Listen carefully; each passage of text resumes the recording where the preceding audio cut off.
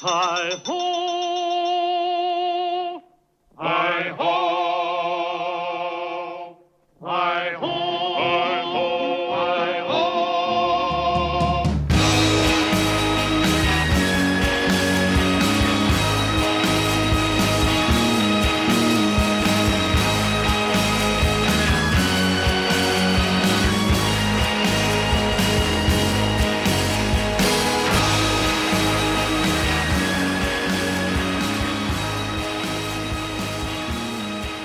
Hello there, and welcome to Pivotal Film. I am Tom Nolan. And I'm Mario Ponzio, and this is episode 66.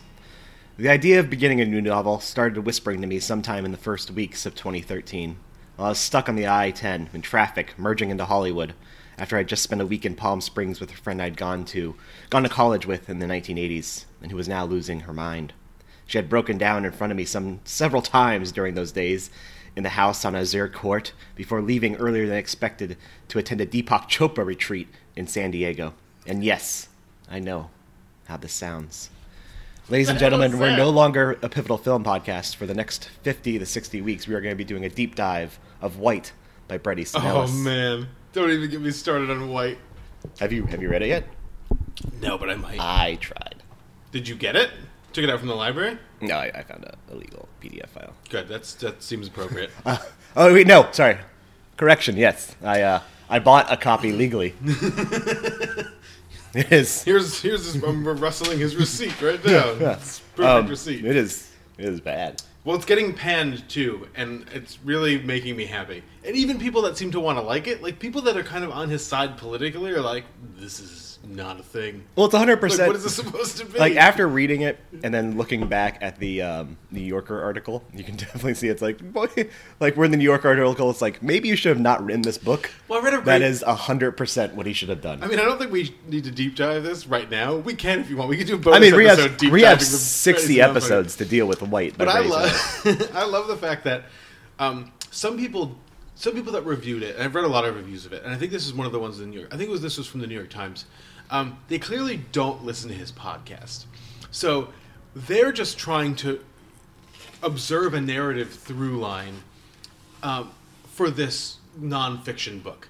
And if it's not politics and if it's not culture, they really kind of don't understand what it is. Because apparently, what he did is he just took transcripts of some of his essays that he delivered, or monologues that he delivered in the beginning of his podcast, and then just put them in the book. So they're just like, how does his feelings on this movie line up with his feelings about wuss culture and all this other stuff? And they're just confused, and I'm just like, I get it because I listen to it all the time. No, the Vox article, I think it's the Vox review, talks about how it's just his podcast in written form, and about how basically nothing new was there was no revelation. It was just literally him vomiting on the page again. Well, apparently there's a bunch of stuff, and maybe that was in the podcast, and I didn't listen to that episode about his 9/11, his life in the early 2000s, and what a mess he was, and all this other stuff. But I don't care about that either. He was a real snowflake. No, he was hardcore. Okay. He was doing lots of drugs and partying, and being super cool. Bret Easton Ellis, being a character from his own books. He wasn't being a comrade. No, he wasn't being a comrade. That's the one thing I love. Some he of the was reviews. Never a comrade snowflake. Some of the best reviews, though, I've read of this are confused about the use of the word comrade. They don't understand, because from listening to his podcast, I didn't also understand where he was coming from. Mm-hmm. Totally him not knowing the difference between communism and socialism or it's really funny. Yeah. Democracy. It's really funny because he goes off on these rants on his podcast about how, or he has for the last couple of weeks, about how we should all be really happy that Trump didn't collude. And why aren't we happy that Trump didn't collude with the Russians? It's because the world didn't stop in 1980. It just kept developing, and the nuance is different. So now we don't care about Russia in that exact way that we did in the 80s. There was a Jacobin, I think, article about how Fox News has kind of helped spread the message of socialism, and that's a positive thing. That now they're trying to say the left is socialist, and the one big thing they used recently was Ocasio-Cortez paying her workers, the people in their staff, like 52,000 instead of like the starting rate of 32,000. And they're like, this is the rise of socialism. And it's like, yeah, keep equating socialism to like equal pay and, you know, actually pulling yourself up from the bootstraps to make a living wage. Like, these people are working a job, getting a kind of still lower middle class income, and now we're equating this with socialism. Yeah, people watching that are the Fox News, I guess, thinking is that people watching that are gonna be like, ugh, socialism. I don't want more money either. Yeah. More money's or terrible. Or the fact that they're gonna see the word socialism and automatically be like, to have some sort of Or like they're gonna- automatic operant conditioned response, and that's not the case anymore. Like, our generation has no like inbred like genetic disdain of the word socialism. I don't know. Like, they could, I don't know if what to do with this they anymore. said the left is capitalist, it would actually make us angry. Because like capitalist now has a negative like connotation. Well, to yeah. an extent, yeah. Sure. Yeah, I mean, it's the big companies like Amazon and stuff are capitalists, or like the Stop and Shop, because we live in the Northeast, so they're capitalists. You know, they're a capitalist institution that the leftist Joe Biden is going to a rally in support of the union workers they're striking against them. That's a union employee. The Stop and Shop thing is a weird one. No, but it's so not. I'm not so on the 100% side of the union on that one. I'm mostly on the side of the union. I'm definitely not. I hate corporations. I'm but, not on the side of Stop and Shop. I mean, sorry. I hate corporations except for the ones that sponsor us.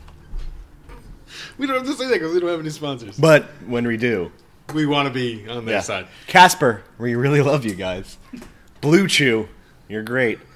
Audible, you know what? A free book a month, it's pretty good. It's not that great because you're paying like $14 for a book. It's not free. It's $14.95. Burning the bridges I tried to rebuild. You You know what, though? Well, this is we're an recording this is on a interesting. Friday morning. Friday morning, yeah. But the sun's breaking out a bit. I turned to look through the Pivotal Film Tower's skylights. I can notice how dirty this skylight is, Mario. Why don't you climb up on your roof there and squeegee that off? I should make my landlord, who's me, because we own the We own this Pivotal building, Film, yeah. towers together. But we have multiple skylights, and we can see the sun shining in. We usually record on Thursday night, but I was feeling a little down and ill.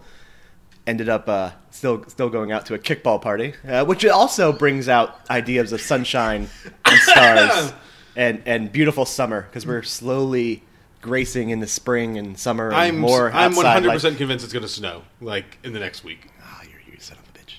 I can feel it in my bones. It's going to snow. So this week we are drinking what is, at one point, one of the most elusive, highly regarded beers of the Northeast, Sip of Sunshine by Lawson's Finest Liquids. Used to be brewed in Warren, Vermont. But now they're brewing Sip of Sunshine because it's so popular out of Two Roads. They've been doing that for So it's a while. yeah. So it's now basically a Connecticut, Vermont beer, I guess. Which is fine. So, I mean, it definitely passes our farm to table with being Vermont, but now it's really local. Well, I always thought it was funny that It's an 8% double IPA, by the way. It's always funny to it smells really. It smells like an IPA.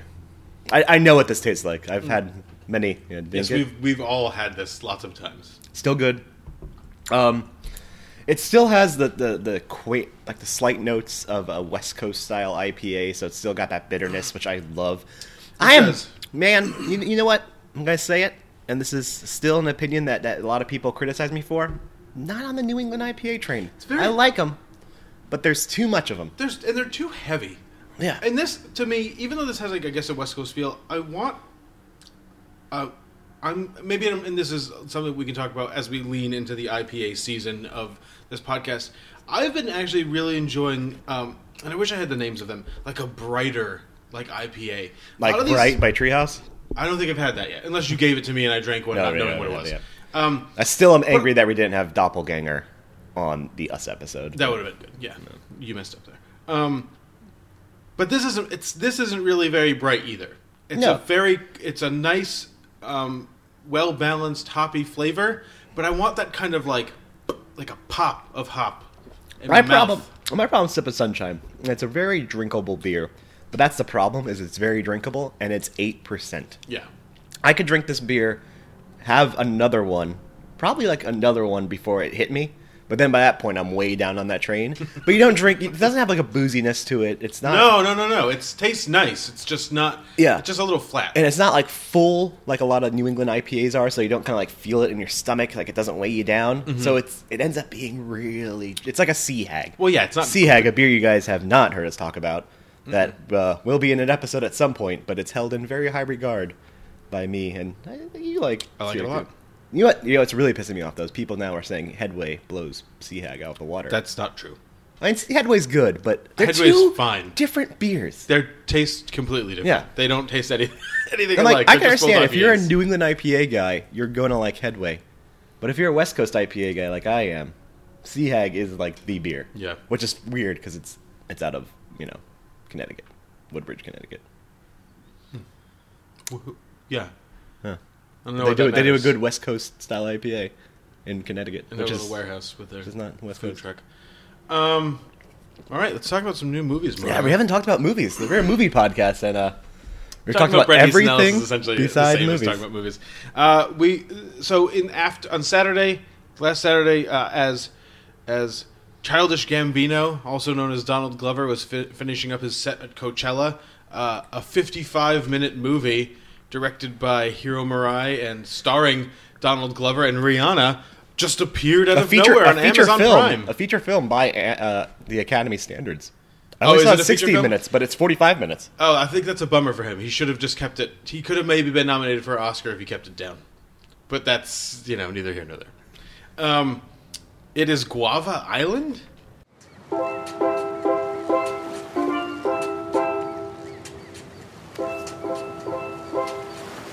You feel like summertime. You took this heart of mine.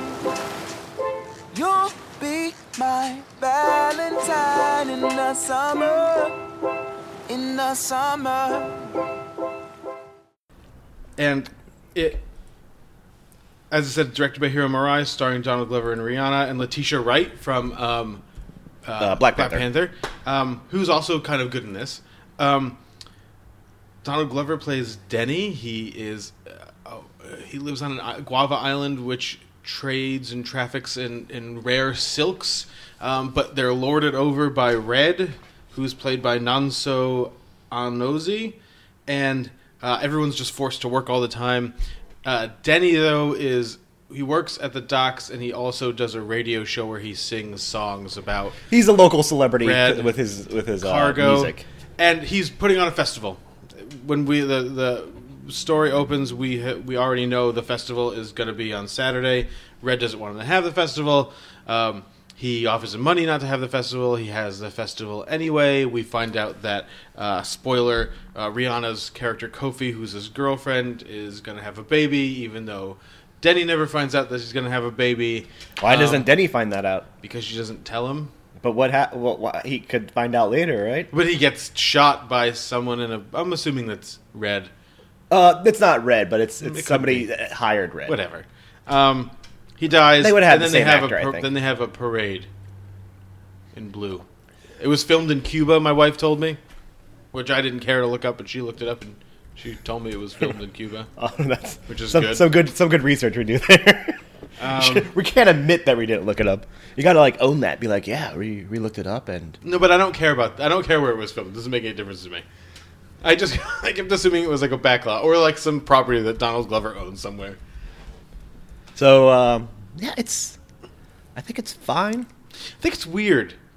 I think it's well shot. Hiro Murai is really good, and I can't wait for Hiro Murai to make an actual movie. Yeah, that aspect, I did enjoy the aspect ratio. It had, It's very 70s, it had 70s. It's shot in digital, but it looks like it was but shot it's on shot in film. digital with a filter. But it looks good. It has a flatness to it that's very 70s like. It's kind of got that. I'm trying to think of. It's got a the depressed color film. palette, so even when at the end when the blues come out, they're not exploding your eyeballs. Maybe Rihanna's dress is more than anything else, but that's just the color palette that they were trafficking in was that very muted kind of almost matte feel, a very filmy. I mean, you can see the grain of the film also. that they didn't use to shoot it when it was happening. I think it's weird, though, that all of Childish Gambino's most recent songs are featured so heavily in it. Yeah, it has all the songs from Summer Pack. It has This Is America, which I think the Summer Pack songs, the use of Feels Like Summer and Summertime Magic work. Uh-huh. This Is America really feels shoehorned in during that scene. Like, it's a lot of build-up to This Is America. But why make... I mean, my question would be, why make this? What's the point? I guess it was a story written by his brother, Stephen Glover. Yeah, him and his brother both did the story, and Stephen Glover ended up doing the screenplay. But what's for the point of this movie? I mean, just for fun? It's definitely doing the work of being kind of like an anti-capitalist manifesto, and to some degree, but it's not saying anything particularly new, or anything. No, it's not saying really anything at all, which is disappointing. Yeah, strange. And as a huge fan of Atlanta, like I love Atlanta. You know, I'll watch anything Brian Tyree Henry or Lakeith Stanfield are now because or Zazie Beetz. Right, That's for other reasons. It's turning out that Donald Glover is like the least interesting actor that's come out of Yeah, Atlanta. no, exactly. And this movie kind of proves that. I still like Glover, but he is a bit flat. He's a great comedian. He has a good comedic timing and everything. But as an actor, his dimensionality is still lacking. There's still kind of like this he's boyishness to him. Yeah, he's got like this mischievousness, and then a kind of panicked evil, like he goes from like a mischievous to melancholy. like malevolent almost, like in how he's like in his performances, like of the songs, but also like when he's running away from the guy that's trying to shoot him. Like he's not scared. He's got this really kind of antagonistic mad face on him, and it's just kind of like I don't know if I would agree with that. It's weird. I would say more like there's kind of like a woefulness or like a melancholy. I don't think that's true though, because he's such a jerk. Like, so even when that guy, I guess he's supposed to be a jerk, but he never seems like he's being sincere. He never seems sincere. No, it kind of has this like always seems like he's putting on this like it has like weird this shot frat quality to it, to his mischievousness. So it's the thing. The thing about him, I think, is he has such like good looks, and he has like he carries himself well, and he has like he's very charismatic. Yeah, he's charismatic. So you can't buy him. He can't hide those well enough to seem not that way. right. Like Lakeith Stanfield, you see Lakeith Stanfield in the interviews, and he has that same sort of like charisma, but he can 100% like bury that. Well, and you look at Sorry to Bother You, or especially Atlanta, and he's a really weird, quirky kind of guy. Well, as it turns out, Brian Tyree Henry is apparently just like a ball of fire. Yeah. Who can just, but he knows how to like. He can control it and turn it into something. The thing about else. Brian Tyree Henry is I'm deeply afraid of Brian Tyree Henry. But he also seems like the nicest guy in the world. But it's like the nicest guy in the world until. Right. But and so there's... I think that's the thing that we're saying. And even Zazie Beetz is turning out to have like a lot of real depth as an actress. She definitely is.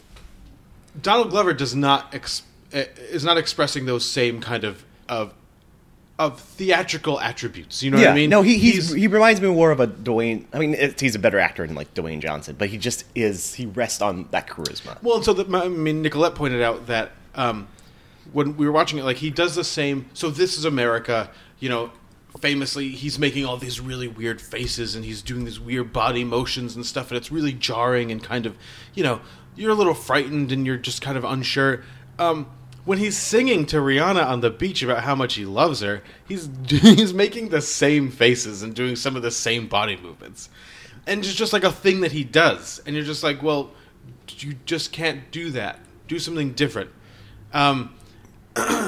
And it's, I don't know, the fact that it turns into like a martyr movie where he's martyred for like the people and they can rally around his death and all this other stuff it's like it's a very self-indulgent piece of cinema. Yeah, my problem with him is like there is a lot of self-indulgence so far in his work.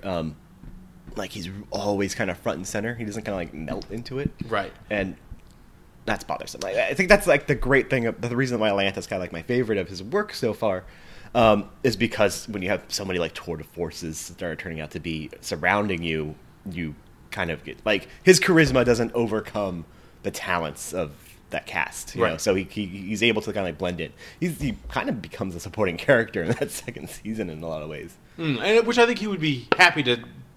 Would be happy to admit And Yeah, I don't think that's strike. probably He doesn't intentional. strike me as like an egotistical sort of actor. He just overwhelms a project, and his projects kind of feel self-indulgent. But I That's a don't good- necessarily think yeah, that's yeah. the purpose, Uh-huh. because he tries to kind of be a supporting character in this in a lot of ways. Like definitely the first half to first 2/3 are kind of like focused on him, but tries to become more of a story. I guess, about, but I don't- Kofi.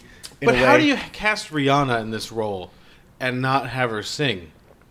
And so you're just gonna Yeah, every you're gonna review- every sing at her review. 2 times, and that's Every review said I was really expecting like a song during the funeral, like that was gonna be like her number, because like this has a musical. I wouldn't necessarily call this a musical because like the musical numbers feel well, they're just so like ham-fisted jammed in there. Yeah, But after his death, I kind of expected that to be her number. that would be awesome, and That's- that would have been a really good moment. Yeah, it would have been like Dr. Horrible sing-along blog. Yeah, it would have been where exactly after, like that. Felicia Day dies. Spoilers in that Dr. Horrible has a song.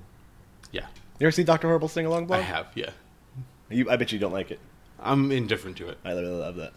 I don't love Neil Patrick Harris. I'm not I'm a Neil Patrick Harris. I'm guy. not a big Neil Patrick Harris guy. I was a big Felicia Day guy for a long time. I think And for the same- still a big Nathan Fillion guy. Yeah, in why does everyone every like way. Nathan Fillion? Oh, that man just has a chin that can chisel rock. I watched like an episode or 2 of Castle, and I did not I understand. have watched 0 episodes of Castle, 0 episodes of Firefly. I'm not even sure if I've seen anything Nathan Fillion been in besides Dr. Horrible, and yet I am obsessed with Nathan Fillion. Huh. That's another man just That explains the statue of him in the lobby of the Pivotal Film Tower. So Yeah. The statue, by the way, that you can rub the head of and then sit behind the other statue we have of Charlie Day, I guess. Don't know why we have that. That's just I like Charlie Day. storage. And wait for the homeless king to come. David Yao. Who's David? Yeah. He's from the Jesus Lizard. Is that a It's band? a band, yeah. Oh. Come on, Mario. Yeah, there's a lot of references I probably didn't pick up in the second film we saw this week. The A24 aptly, quickly, fastly released film that was just finished production about a month ago, and then they rushed it out to Is cinemas. that true? No, this was finished in 2016 Oh, okay. and has been sitting on the shelf for that long. My most anticipated film of the year, David Robert Mitchell's Under the Silver Lake.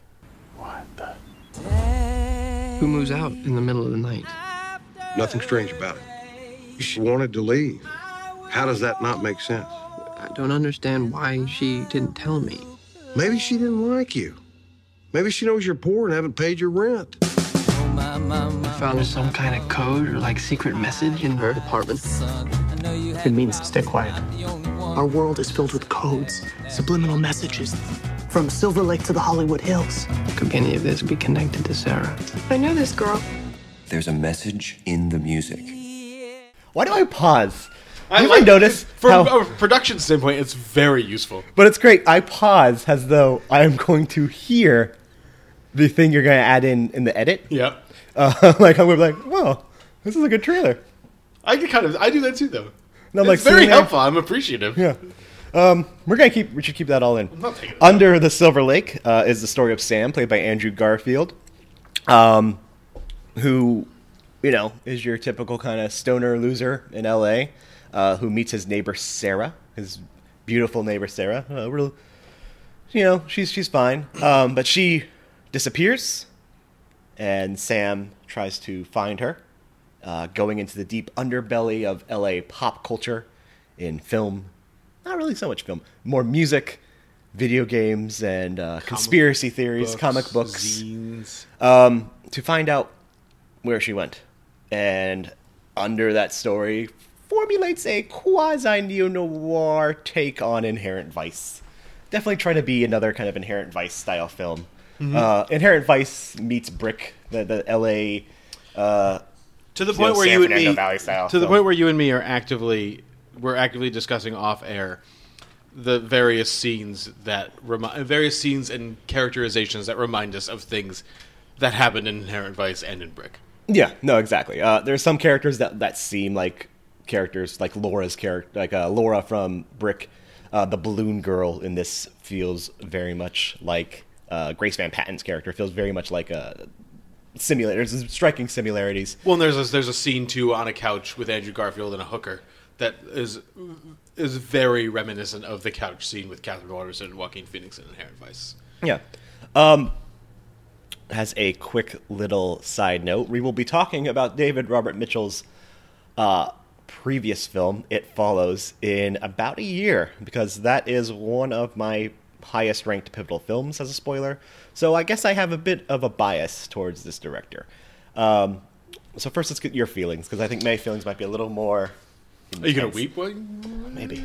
As I was saying off air, I thought it was interesting that my expectations were actively changing as I was watching this movie. So before I went into it, I was kind of like, well, I read the synopsis, and I was like, this movie is my jam. Like, I'm all about what this movie is about. You read the full synopsis, like the spoilers, or just the plot? No, just kind of like the general plot and stuff like that. I was like, going deep into like these things, like not so much conspiracy theories, but like how all of these little things connect to each other, looking for meaning in all of these small moments and all of these disparate things. Excuse me. I'm all about that stuff. Almost my whole life is about looking for meaning in things that you shouldn't be looking for meaning in. A lot of my problems, personally, come from that exact same thing, like looking for meaning in things that don't really have any meaning. And sometimes this movie did that really well, and sometimes the movie did it not very well at all. And sometimes the movie seemed like it knew what it was doing, and sometimes the movie seemed like it had no idea what it was supposed to be doing. Like the end. And sometimes I really liked it, and other times when I didn't really like it, I was largely indifferent to what it thought it was trying to do. I haven't seen It Follows yet, on purpose, because I want to be fresh for when we do it for the podcast. I don't know how this... You could fill me in on how this relates, to It Follows in terms of its, composition and quality and things like that. I don't think David Robert Mitchell is a great director. I think he's a great stager. But there was no... I think a movie like this, if you're going to be looking for meaning in things, should have, like, moments where Sam is seeing something like that's kind of transcending normal existence. Yeah. And there's none of those. There's no really... there's no images in this movie that really grab you and kind of shake you, and you're like, whoa, look at that image. There's some ideas. There's a couple of, like, hints at what those images might have been, but the images don't exist, and it bugs me too. And maybe if this movie and La La Land were made like concurrently, which they might have been. I mean, I'm sure. Bro, I think maybe Under the Silver Lake was made while La La Land was getting released. Okay, the observatory stuff bugs the shit out of me, because just find another place to find somewhere else to go. I mean, I guess you want to rub the head of James Dean and like all this other stuff. But La La Land leaned heavily on that fucking observatory and won a bunch of Oscars. And now it's just part of, like, the cinematic landscape.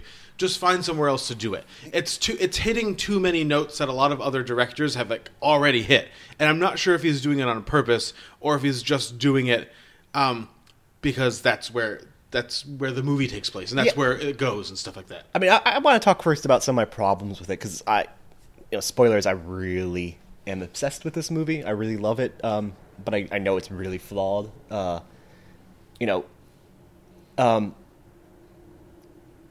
is a lot of films that I really like. I think both of them are going to show up on the list. I actually can't remember if the one does.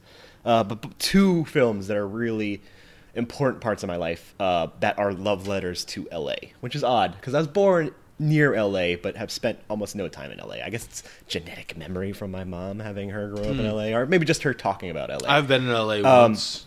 But Collateral, a movie you hate. I do actively hate Collateral. And The Big Lebowski, a movie that we do not hate at all. And to a lower degree, a movie I didn't really appreciate when I was younger, another Michael Mann film, Heat. All have very deep roots in the ethos, structure of L.A. and ephemeralness of L.A. This movie tries to do that as well, but it doesn't capture it. It captures things about Collateral and Big Lebowski is they kind of capture parts of LA that aren't necessarily well known. They're not landmarks. Right. They are just kind of locations that if you're familiar with LA, that the kind of blueprint of the film hits it. Exactly. This feels like it's kind of like a tourist guide to LA. Well, I think this, and I really don't want to step on your dick, but this is. Oh no, that's my kink. Those movies showed you, and I'm not saying the grid work in terms of like a New York City grid work, no, but they showed you how this city functions. Yeah, I think, and this movie kind of wants to do that on like a more hipster level, but it doesn't.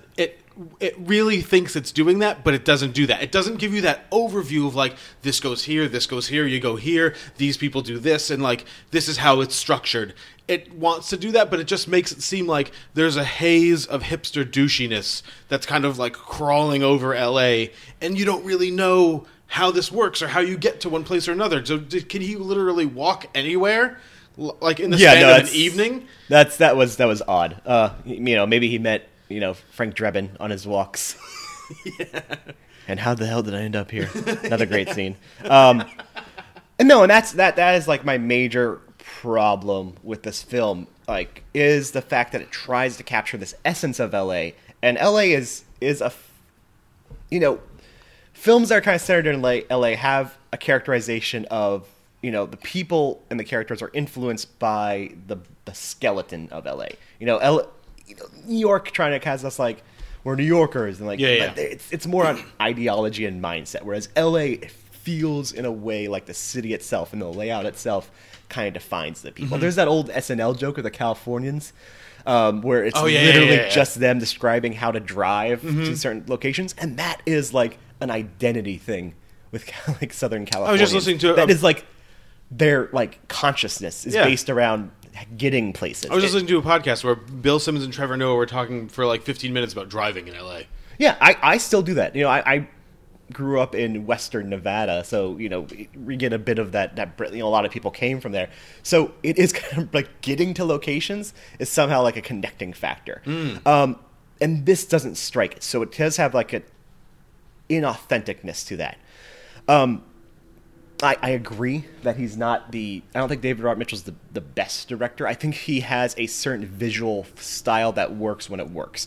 It Follows and this film are very similar in their centering of shots. This is a really centered shot film. There's so many shots that are just right down the middle, that follows that rule of thirds, and the focus is right smack dab in the middle. And that's bothersome. A lot of like the hobo code stuff in this is right there in front of you, and it looks good. It has that Alfonso Cuarón, Roma style nice picture. There's a good but depth it doesn't, to it. But it doesn't add volume or it doesn't add depth to the production. It just is showing you things, because I think this is, and I think that's somewhat intentional. I think this is more a film that is focused in kind of the screenplay and the story coming out and the performances coming out than it is the visuals, because the film doesn't try to do anything strikingly visual. I think all the moments it tries to be strikingly visual are kind of throwbacks to late 40s, early 50s noir films. Mm-hmm. Like a lot of those kind of like the drone shot especially, where it kind of just pans down into the house. Yeah. And that kind of like a voyeuristic style serves no purpose whatsoever in the overarching narrative, but it's a nice kind of reflection of late 40s, early 50s noir. Contrast that, so this centered shot is kind of his thing. It works really well and It Follows because he's smart enough to kind of have moments of focus and points of focus off screen, keep the camera centered, and then have that focus come into the screen, which adds a lot to the tension. Mm-hmm. We'll talk about that in a year. The reason, though, I love this movie, and this guy is quickly becoming one of my favorite just workers in cinema, that fucking Disasterpiece score carries this movie. I thought it was terrible. Really? I thought it was awful. Really? Because I think it's... and then I don't know what you want to... Do you want to tell me why you liked it, and I can tell you why I didn't like it? Yeah. He had an interview with Eric Cohn, Disasterpiece did, who is... what is his actual name? Richard Veerland. he's talking about one of the tracks, and he says it does a good job of capturing the breadth of the story of the film. It touches on the themes of the film, moving seamlessly in and out of the reality. And this movie does try to carry this dreamlike state, this etherealness to it. And there's points in the story that do that extremely well. There's a lot of quotes in there that carry that kind of fun, lucid dream state or kind of like absurdistness. Like where Andrew Garfield's Sam asks if they're going to kill him, and he's like, "No, I don't think so. Maybe." Or, where he's talking to the people, and spoilers, turns out Sarah's joined this cult thing, has buried herself deep underneath Mount Hollywood, and is waiting to ascend to a new state of reality. He's talking to some people who are about ready to go down there, and the guy talks about, like, everything you're searching for in this reality means nothing, you're just a new car, retirement, and it's just, a sawdust filled rabbit. It was very Fight Club, that speech. Yeah, I guess to an extent. But, the images and the don't really carry that dream stateness to it. They don't have a sense of carrying that theme. Mm-hmm. And to me, the score really does. This score 100% hits those notes of, like, Big Sleep or Double Jeopardy, and it's an homage to that. And in doing that, it feels fake and inauthentic, but that's the point. The point to me, I do think that's the point. I think, we'll talk about It Follows, but another reason I love It Follows is that's one of my favorite scores of all time, is that film. And they're two extremely, vastly different scores. So Disaster Piece is originally actually a video game. He did video game scores. I can't remember the video. I think maybe Fez? That's not right. I will look it up as I'm talking. But in video games, a major point of driving the action is that score. It was Fez. Good job, Mario. And especially games like that, those kind of side platformers, a lot of the music is the story. Mm-hmm. And with It Follows and this, it carries... Oh, this motherfucker's younger than me. It carries... it carries the intention. And, maybe I am excited to hear why you didn't like it, but to have 3 now scores I have listened to, I haven't heard the score yet for Hyper Light Drifter, that they're so different from one another, but so carry the intention of the creator, says a lot. So maybe in itself, has separated from the work, it's not doing anything. But we've talked about this in the podcast. The most important thing to me is what you're doing to carry the theme of the story. If what you're doing is in service of the thing being told, then I love it. Okay. And this to me works. So if that's the case, I think it does that really well in the sense that if it's I think in terms of carrying the themes of the story, and also regarding its homages to stuff like, the scores of The Big Sleep and stuff like that, I think the score is very confused and matches the general confusion of what this movie wants to be or what it thinks it's doing and what he's trying desperately to kind of make it do. I think that's all intentional. I don't think it's intentional at all because it really muddles. So there's a lot of times where the score will swell up with those very noirish tones, and you're just like, well, what is the point of this? Is this an expression of Andrew Garfield's perception of the world around him?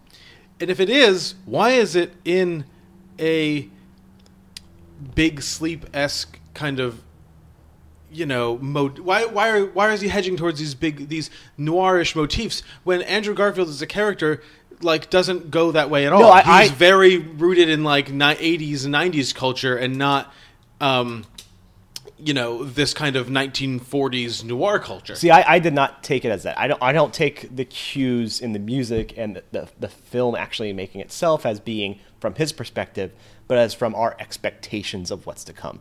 It starts out with this kind of very base example of a noir story. The audience, it makes the assumption that the people going to see this movie are the people who are familiar with the pop culture references. But there's not a lot of. There's not. So that's another thing we there's talk fun about. little kind of clever things. There's a nice little later. When he looks at the Legend of Zelda map at near the end, the Disaster Piece does a nice little cue where it's kind of it's the treasure opening music, but it's a take on it. So that's the thing. I think the sound design in this movie is all right.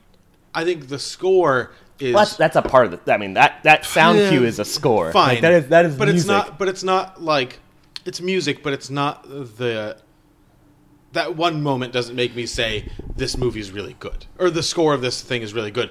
It makes me say exactly what I say about this movie. Sometimes they really knew what they wanted, and sometimes they really had no fucking idea what they were trying to do. I would agree that Mitchell's got like a confused take on this. That it's still messy. I think the score supports that confusion, in the sense that it sounds equally confused to me. In the sense that in tone and in construction, it's not sure where it's going. Is it going towards this, LCD sound system dance pop that Jesus and the Brides of Frankenstein or Brides of Dracula? What is it? Whatever that band is. Brides of Dracula. That they play, or is it going towards Mario video game music, or is it going towards 50s noir, like, just film score stuff?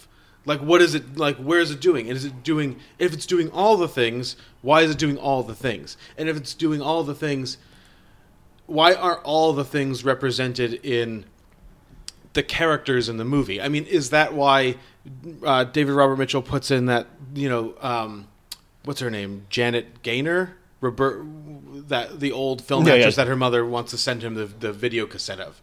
That he ends up in front of her grave, that night. Is that why that's in there? So that it is straddling all of these different periods. And if that's the case, why? Is he saying that L.A.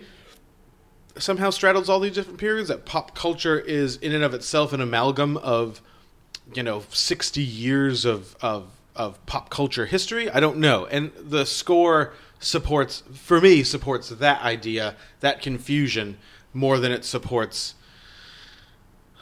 underscores any of the themes of the individual themes that Robert David Mitchell might be trying to draw out from it. See, and to me, the score just highlights that confusion, but it works in the sense of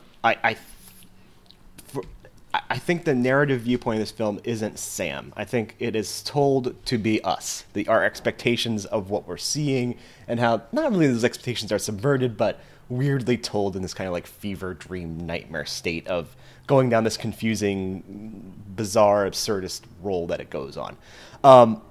And the score to me highlights that in the fact that it captures what I'd kind of expect the musical cues to be from that viewing, from going in there and having those expectations of the film, having those expectations kind of turn and twist, and it matched kind of like what I was feeling in the moment.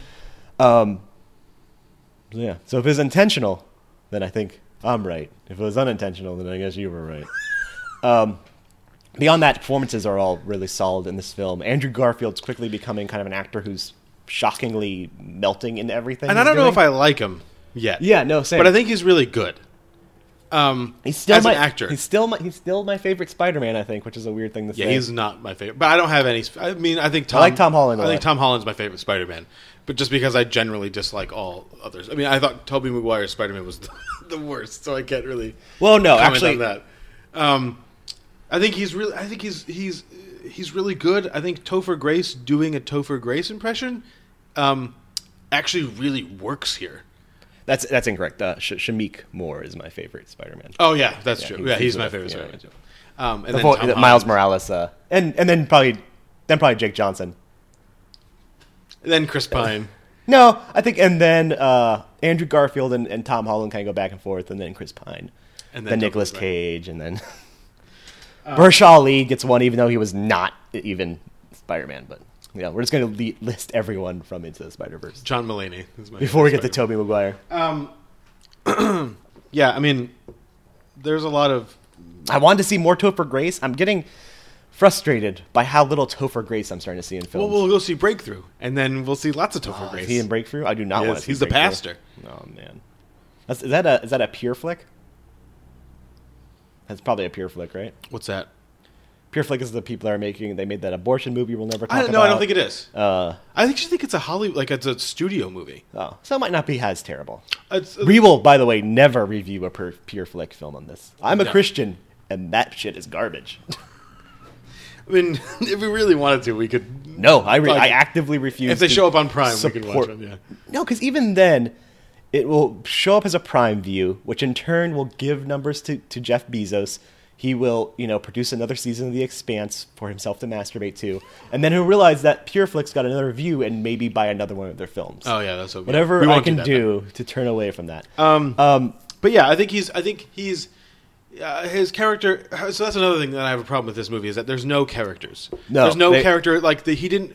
David Robert Mitchell didn't write any characters. He just wrote a bunch of ideas and made a bunch of little ciphers And through there's which like to pass each of them dialogue gets through. like 2 or 3 scenes. And a lot of it's like actors I really like Topher Grace, Jimmy Simpson, who I'm always really happy to see. Don McManus, who I love. What's Don McManus from? Well, he was in. I mean, he was in Vice. Most okay. recently, he was like one of he's the second best thing in Vice. But he's from like Magnolia and The Shawshank Redemption. He's one of those guys that's kind He's of just melts like, into a movie. yeah. But I always think he's really good. I always really like seeing Don McManus and things. And He's your David Morris. Wait, who's David Boris? David Morris is the guy. Oh, David Morris. I thought you said David Boris, and I was like, I don't know, who David Boris. If you really hate David Show me a- Morris, show if me you a really hate picture. David Morris, you're like David Morris, more like David Boris. Get fucked, David Morris. Whoever hates David Morris out there, you can use that. Also, he's very tall and can hurt us, so we probably shouldn't. talk Clearly, shit. yeah. And he can take a lot of gunshots to the gut. As we saw last week, he's an intense man, and he can turn invisible. Also, do you like? I think a carrying theme now is graphic destructions of faces is a ongoing theme now in Pivotal Film. That was a weird scene. That was a fun scene. I like that scene a lot. The scene where Sam meets the songwriter who is responsible for the production of all the hits. Yeah. Sam was weirdly emotional when he finds out That scene is kind of awesome. It's kind of awesome. It's ridiculous. When he sings that Backstreet Boys song, I was like, this is doing Well, it for me. it's great too because like it's While kinda he's holding starts Kurt Cobain's guitar. and you're just like, "Was that? I wanted that." And he's like, and then he sings it, and And it's he like, like oh. laughs maniacally about it. And then leaning definitely into the Fight Club thing where it goes, it jumps into Pixie's. What the fuck's that song? Where's my mind? Yeah, whereas he does Pixie's "Where's My Mind," and then when he says that he wrote "Smells Like Teen Spirit," Sam loses his shit, which I don't really get why that happened. He's got a Kurt Cobain poster that he had signed by Francis Bean. Yeah, but it's goofy. Signed Kurt Cobain, which is weird. Yeah, but it leads to the songwriter getting his face graphically smashed in. That was odd.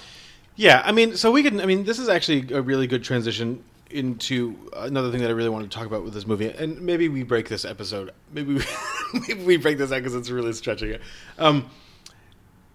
I don't think I think there's a really good movie contained within, and maybe it's already been made, and someone could, send us a message and tell me what that movie is. Made about the idea that like all of these things are connected, that there's like, you find a zine that really resonates to you, and then you start noticing things all over the place, and we have a friend who's kind of like this, and there's all these little clues all over to show you how the world really exists. One of the things I didn't like about this movie is that it just keeps escalating. I think a lot of people would say that movie to a degree is upstream color, but I would disagree. Yeah, but it's It doesn't deal with the conspiracy theories of the real world. yeah, but it's like it's a 100% conspiracy theory feeling movie and a paranoia feel film. It's not about paranoia as much as it's just like, well, that squirrel fell from that tree. What the fuck does that mean? Yeah, You know what I mean? Or like, there's this thing, and then there's this, and then what? If this is this and this is this, then what is, what does that mean? The movie could have escalated with the tension and the drama without escalating the way that it did. You know what I mean? So the fact that he kept finding the song, like he kept finding like the next huge level to this conspiracy that didn't really have to exist. You know what I mean? Like if the conspiracy doesn't exist, but he thinks it exists, and the movie trusts Andrew Garfield enough to let him perform a character who thinks that his world is kind of spiraling out of control. You know what I mean? And where there's all these connections.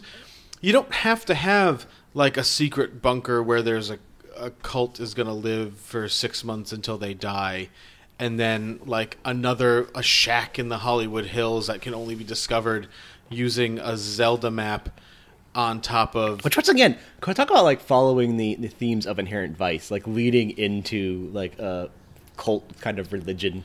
Well, so the beauty of Inherent Vice, I think, is that, so it gets to a point... Does this movie make you appreciate Inherent Vice more? Yeah. Although I do appreciate Inherent Vice more. So you're finally becoming right on your opinion? No, my opinion is best that Paul Thomas Anderson films? No, it's not, because it is. My opinion on Inherent Vice is still that Paul Thomas Anderson did it wrong. It's too serious. The tone is not right. You're just he should have made it. He should have made it pre The Master. You just need to get over your pinching. It's not a pinching thing. It's a tone thing. The tone is wrong. The tone is perfect. The tone is not perfect. We're gonna have an Inherent Vice special episode someday. We will. Good. Because we'll have talked about every other Paul Thomas Anderson movie except for that and Sydney. Hard 8. So we'll do a Inherent Vice. We won't talk about Hard 8 either. No, we'll do them both. No, that's what I'm saying. So we'll do both things just to make sure we round it out. Did we talk about Magnolia? Yeah. Oh, okay. We haven't, but we will. Okay. This is the episode for people who are trying to figure out our list, man. Yeah, if someone's got a spreadsheet, new information. That's the real conspiracy. Exactly. Wouldn't that be awesome if there was a person out there trying to figure out our list? I hope there is. We'll make a contest at episode 50. If you can guess our top 5 each, you will get. You can come on the show. We can do an episode of this. And I will buy you any beer you want. There you go. MSRP less than $150. There's a dissension after it hits the point in Inherent Vice. I don't even remember what the point is because it's so convoluted. But after that, it comes down, and you kind of realize that the conspiracy was not so conspiracy-ish. It was just connecting dots that didn't need to be connected. No. You know what I mean? This movie is the opposite in the sense that he keeps presenting things. Everything escalates. Everything escalates. And he is not connecting dots for the sake of connecting dots anymore. He's connecting dots because every time he connects a dot, something totally fucking weird happens. And I think that kind of carries over. Like, this movie is flawed in the sense that it tries to be very absurdist and does the absurdity by escalating everything. And that kind of doesn't work. But it's so serious. Is it? Like, me and you disagree about this. I think this movie's having a lot of fun. I think Andrew Garfield, for sure, is having fun. Like, there's a fun he's having with this. That I like. Yeah, like, I guess. There's a sense of, like... He doesn't have to do anything. Look, compare him to Joaquin Phoenix in Inherent Vice. Joaquin Phoenix, like, kind of buries himself. But Joaquin Phoenix never has fun. Ever. I mean, even in this Joker trailer where he's smiling, I don't think he's having fun. When people are breaking down that trailer on Reddit to be like, oh, it's a forced smile. It's got to be about the story. And it's like, it's Todd Phillips. There's nothing about the story that matters in this film. But yeah, so I agree there. But like I said, I don't know what else we can really say about this. I would very much suggest people watch it. It's a long movie. It is almost 2.5 hours long. And it's boring. But it doesn't it's like boring and not boring simultaneously. That makes sense. It's dragged. This is going to be the year of really long movies that are kind of boring, but then you realize that you're never bored. Dragged Across Concrete was really similar in that it was, almost 3 hours long. Yeah. And you never really kind of realized it was 3 hours long. It's like a half hour longer than this with half the scenes. I will say this though. It was my most anticipated movie of the year, not my top film of the year. So that was a disappointment. Spoiler alert for our January 20 whatever podcast. Right now, David Robert Mitchell is shaking his fist at Steven Soderbergh. Oh, he still is. No, High Flying Bird is still my number one. I still haven't seen anything that I'm willing to say. I could say it's my favorite of the year. I mean, obviously that can change at any moment. I just didn't like it enough to even say that. I would say at some point this year, Under the Silver Lake was displaced as my most anticipated film by the movie we will be talking about next week on a special episode, Avengers Endgame. That's right. I became one of those people. I'm fucking stoked for that movie, man. I want to see weird dudes cry. That's what you're looking forward to Avengers I'm Endgame? looking forward to like the movie hitting a point and just like looking around and seeing a bunch of guys in beards that are going to the record store right after they leave there and just weeping their eyes out. Their character that they love, their reason for living over the last, or even that the movie sucks and a bunch of people in the theater I hope it doesn't suck. I hope it does suck, and I hope a bunch of people in the theater are just like, "Oh my god, I just wasted 10 years of my life watching all of these 11 movies." years. That's what I hope. I hope it's good, and I hope everyone has a fun time. I hope when their favorite character dies, spoiler Iron Man. No, spoiler Captain America. He's gonna get sent back in time. My prediction. Hard predictions. Ready? We're gonna do quick hard predictions of Avengers Endgame. Okay. Iron Man, none of the really major characters die. Iron Man just retires. Captain America gets sent and stuck back in time. Film ends with Captain America having his dance with Peggy Carter. That's how Endgame ends. That's not gonna happen. Well, that's not gonna happen? James? My prediction, or what I want, it's just that's not gonna happen. What I want is for Ultron to come back and play a major role. What I want is for Ultron to come back and bring Rachel back from the death and the DC universe, and then just fuck her on a desk. Maggie Gyllenhaal, James Spader. It's a little Secretary reference for you. What I want to happen is like. Do you like that movie, Secretary? It's fine. It's fun. It's not fun, but it's fun. It's weird. Yeah, it'd be cool if they introduce. It'd be cool in like the wrong way if they introduced one of the other Marvel franchises into it, like if the Fantastic Four just showed up, or like Silver Surfer came out of nowhere. I was like, whoa! I do kind of think they're gonna like lead into the next series of Marvel at the like post-credit thing, and I do think it's gonna be Galactus. That's also my hard prediction. Galactus will be Oscar. That's Apocalypse. Is there? Did they do a Galactus movie yet? No, Galactus was the throwaway villain in Fantastic Four: Rise of the Silver Surfer. So maybe Lawrence Fishburne will play the Silver Surfer. Nothing played Galactus. Galactus was played by CGI Cloud. He wasn't even a giant. He was a CGI Cloud. I hope this is what I hope happens, and then we have to stop. I hope that while we just have to stop the podcast while they're fighting Thanos in space, somehow, or while they're fighting Thanos anywhere, somehow the events of the Dark Phoenix X-Men movie kind of like shows up, and by the events, they're just like, hey, stay on your own side of the street. By the events, you mean just that film existing happens. It just Beast just tumbles, gets thrown into it. After seeing Nicholas the Hobbs, Hoult is like, what? After watching the Hobbs and Shaw trailer yesterday, where Idris Elba says, "I'm Black Superman," I kind of hope those two universes now meld.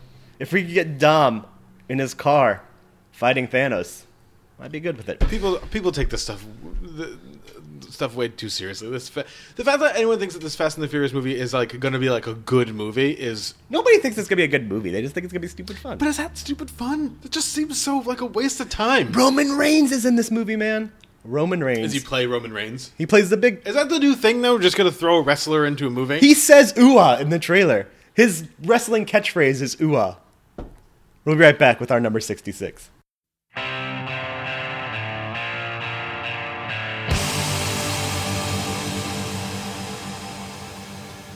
Everyone remembers their first kiss, their first taste of beer, their first confirmed kill in a battle zone. For me, in this podcast, with film being so important, the first that I remember is my first Disney film. First Disney film I ever saw that would lead into a not as intense but quasi love affair with Disney. And in that would kind of spark my interest in the other parts of film. Because Disney, for all of its magic or what have you, is really good at breaking down the pieces of a film into its component parts. You know the music, because the music is obvious. You know the voice acting, because the voice acting is obvious. You know the shot composition, because the shot composition is obvious. There is no subtlety in Disney films. You know, you can really tell that the word sex is written in the dust when the lion drops down in The Lion King. My first was Snow White and the Seven Dwarfs. Come celebrate with the fairest of them all, the merriest of them all, and the scariest of them all. The 1937 Disney film, the first significant Disney feature film, voted by the American Film Institute, has one of the greatest American animated film, which is absolutely incorrect. The greatest? The greatest. All right. Good work, Disney. It is the story of You fucking know the story. Where do we have to describe the story? Snow White is a princess who's lonely. She has an evil queen. Is that her mother then? Her stepmother. Oh, okay. The queen is like, who's the fairest mirror? And the mirror's like, it's not you, bitch. And Snow White ends up just wandering around, eventually eats an apple, gets woken up by a kiss, which is problematic now in modern day. I think the whole movie is problematic now in modern day. Yeah, it's very problematic. Eventually the queen falls to her death in the end. And everyone lives happily ever after. Mm-hmm. This is not a good movie. It has really good musical numbers. It looks pretty. Well, so I mean, that's an interesting thing. It definitely can stay in 1937, where it belongs. But pivotal film, for me, represents the movies that are a turning point. Sure. In a lot of ways. I have those films that are the turning points in history for me. The films like Bicycle Thieves or Metropolis were significant turning points in the history and the perceptions of people. There are films that are turning points in my ideology. This, my thought process of film and not my thought process of film, but my thought process in life in general. Films like, I guess once again, Bicycle Thieves and Naked Gun to an extent. And then films which changed my perception of film, which is outside of Frisbee, my top hobby in life. This is one of those. This, I think, Scream, and once again, Naked Gun, are the three films that kind of made me love film. Mm-hmm. I watched Snow White first when I was 4, I think. The first time I remember it was when I was 4. Also, Batman Returns is another one. I don't think that shows up on my list, but Batman Returns is another pivotal one, but I just couldn't justify it after rewatching it. And this was the movie that made me realize things. As a kid, I couldn't, express how I was feeling, but it made me pay attention to the story. It made me follow a narrative. It's a short film. It's 83 minutes long, but it captured my attention, and I was able to watch it multiple times. Never one of those kids who watched the movie over and over again. Until I was 12 and Halloween H2O came out, and I watched that 5 times, in a row for some reason. Wore out the VHS, actually. The only one of 2 VHSs I wore out. Titanic being the other one. First tape of Titanic. End of first tape. You know what I'm talking about? 1998, yeah. You're a big Billy Zane fan, yeah. Yeah. I wish, actually, if that Billy Zane had been asked to be painted like one of his French girls, that would probably worn out even quicker for me. But it is the movie that, for all of its flaws, it is a very problematic film now in terms of its statements of class and beauty and consent being a big one. She doesn't necessarily want to be kissed. That's all I'm saying. He just kisses her without asking. And Harry Stockwell is a real fucking dick. The idea of dwarves being able to manufacture science fiction like dome to put over Snow White. But also, ableism, the fact that the dwarfs are 100% just there to support this beautiful woman. Well, I also had a question about why, and they're like, they say in the thing they don't know why they're mining all these jewels, but what do they do with them? Where do they go? What's the purpose? Purpose? Grumpy just wants to have them and hold them tight to himself. And oh man, I'm looking at a real creepy photo of Walt Disney right now. Makes him look like I'm looking at the Wikipedia page, and he kind of looks like a guy who watched Scarface too much and wanted to be Al Pacino in Scarface, but is kind of still a sad uncle who hates Jews. And that's what he looks like. It's great. I think Snow White, as the characterization of Snow White, I think the performance is also equally problematic. Like the ditzy kind of like, what is this? Yeah, she's not a likable character. Oh, she's terrible. She's awful. I actually watched this, and then for some reason I watched a movie that I now forget the name of. There was a Charlize Theron, Kristen Stewart kind of remake of it. Snow White and the Huntsman, yeah. And that's actually a better movie, and that's weird to say.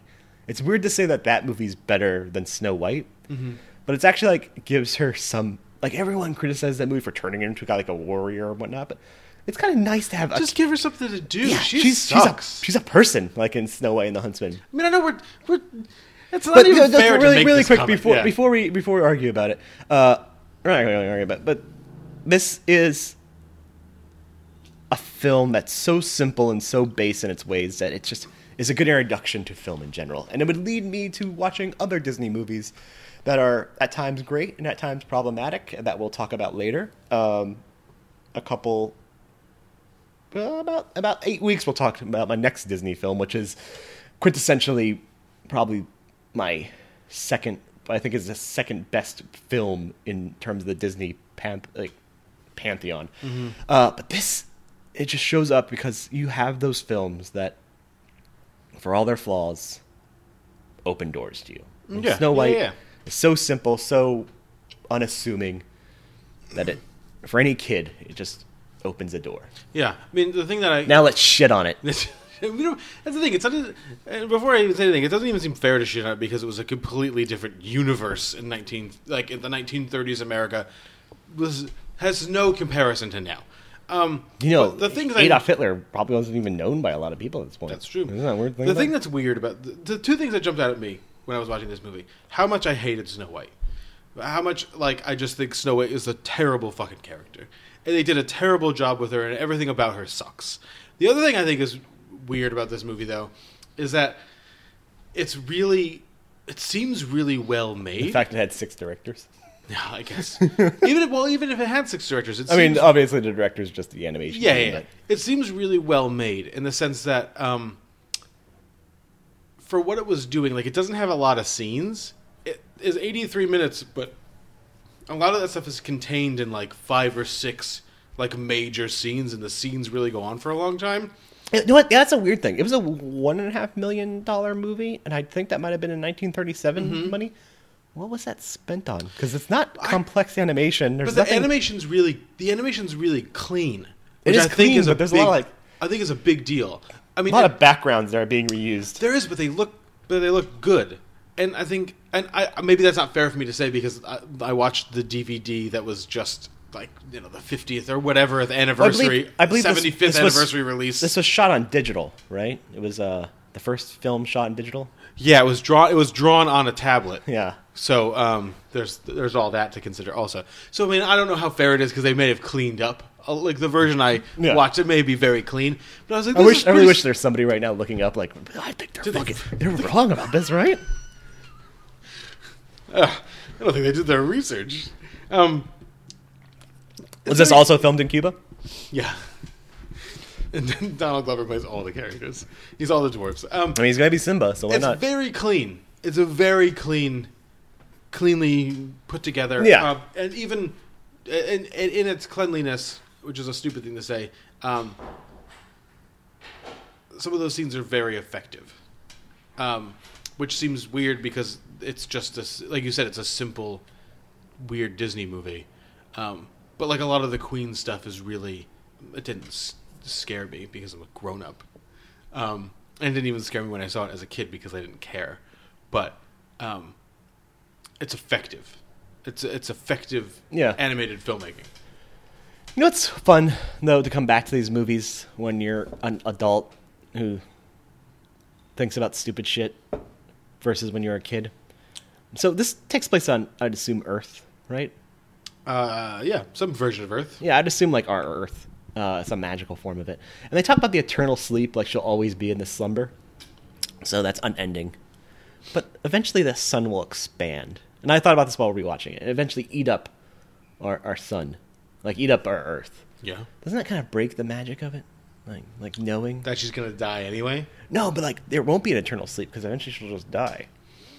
So the Queen is... There's a logical fallacy there, right? Well, there's a logical fallacy also in the sense that... It's not eternal. She'll sleep for a period of time, and then she will be consumed by a ball of fire. And then the sun will die out. There'll be heat death. Entropy will happen. That won't be eternal sleep. That would be a sleep for some point in time, and then death. My question would be, you could extend it to the biology of the whole thing, in the sense that if they're leaving her... So they constructed a dome before he left her outside. Are the dwarves immortal? Like, I is guess it so. Is it unbreakable glass? Is she like... Because at she's some point, all she's- the dwarves are going to die. There's biological function still going on, right? Like she's got, again, because the dwarves age. Like, do we have older Right, dwarves? and so those- we have younger those- dwarves. unless and the she's still going to animals- be like growing hair, Yeah. and like nails. She's still, If the I animals assume, going to be shitting herself and pissing herself. If the animals aren't protecting her, that glass, I mean, the tree that it's next to is going to fall down at some point. It's going to break that glass. And then at some point, her body's just going to rot.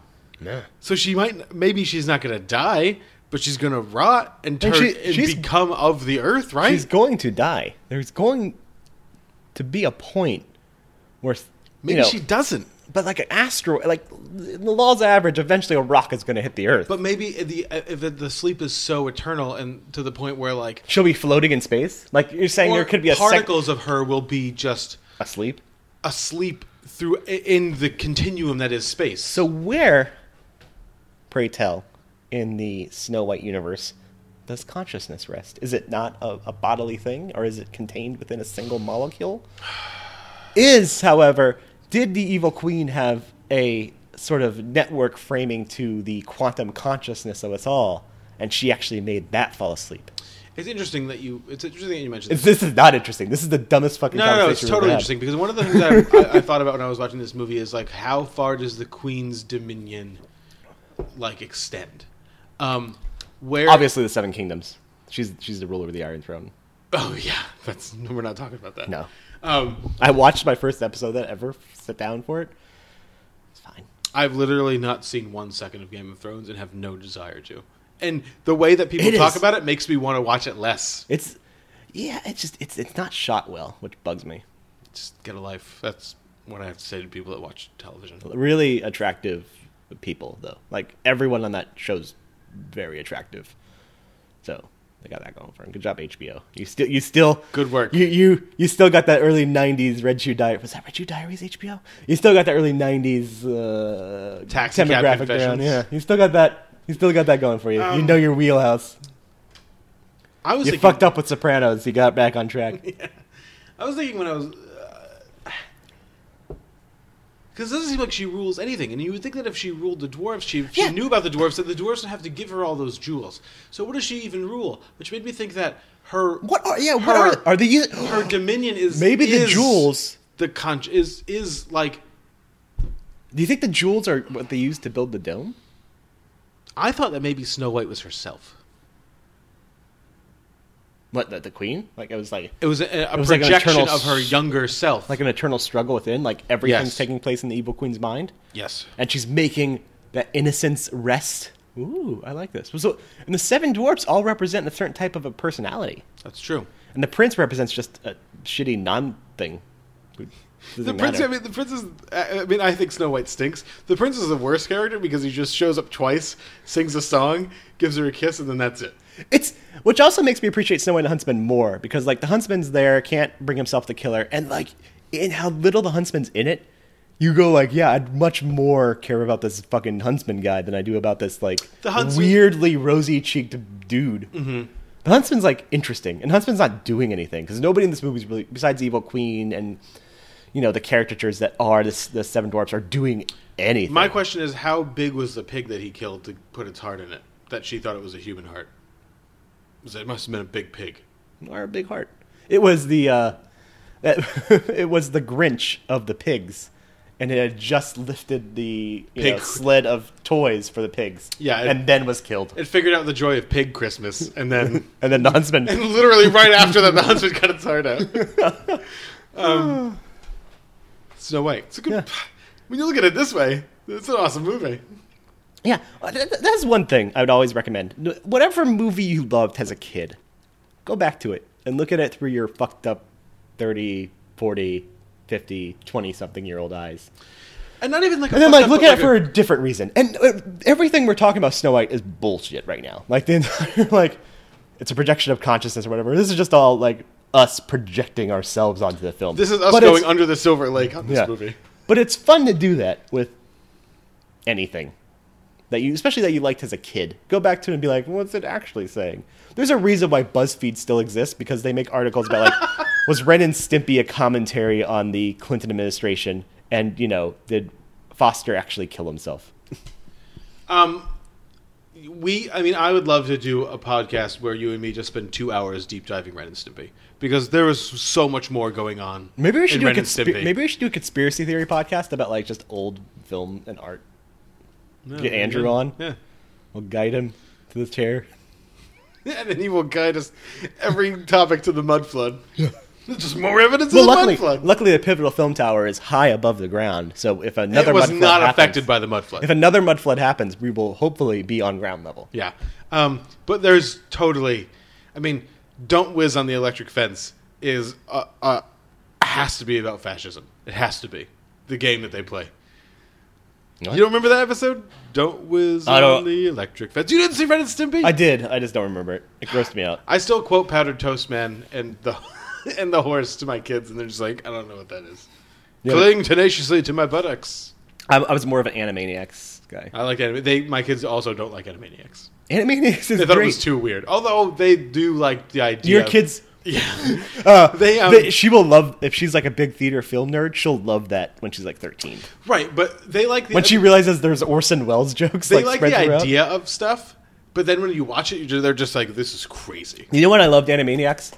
The second I realized I loved Animaniacs was there's an episode where FDR like gets interrupted by the Animaniacs, and he's trying to do his, the only thing to fear is fear itself. And he says, the only thing to fear is my wife. And I was like, if you know like Eleanor Roosevelt, like the story behind like how much of a hard ass she was, it's like, and even as like a 13-year-old, I realized that, and I was like, this show's great.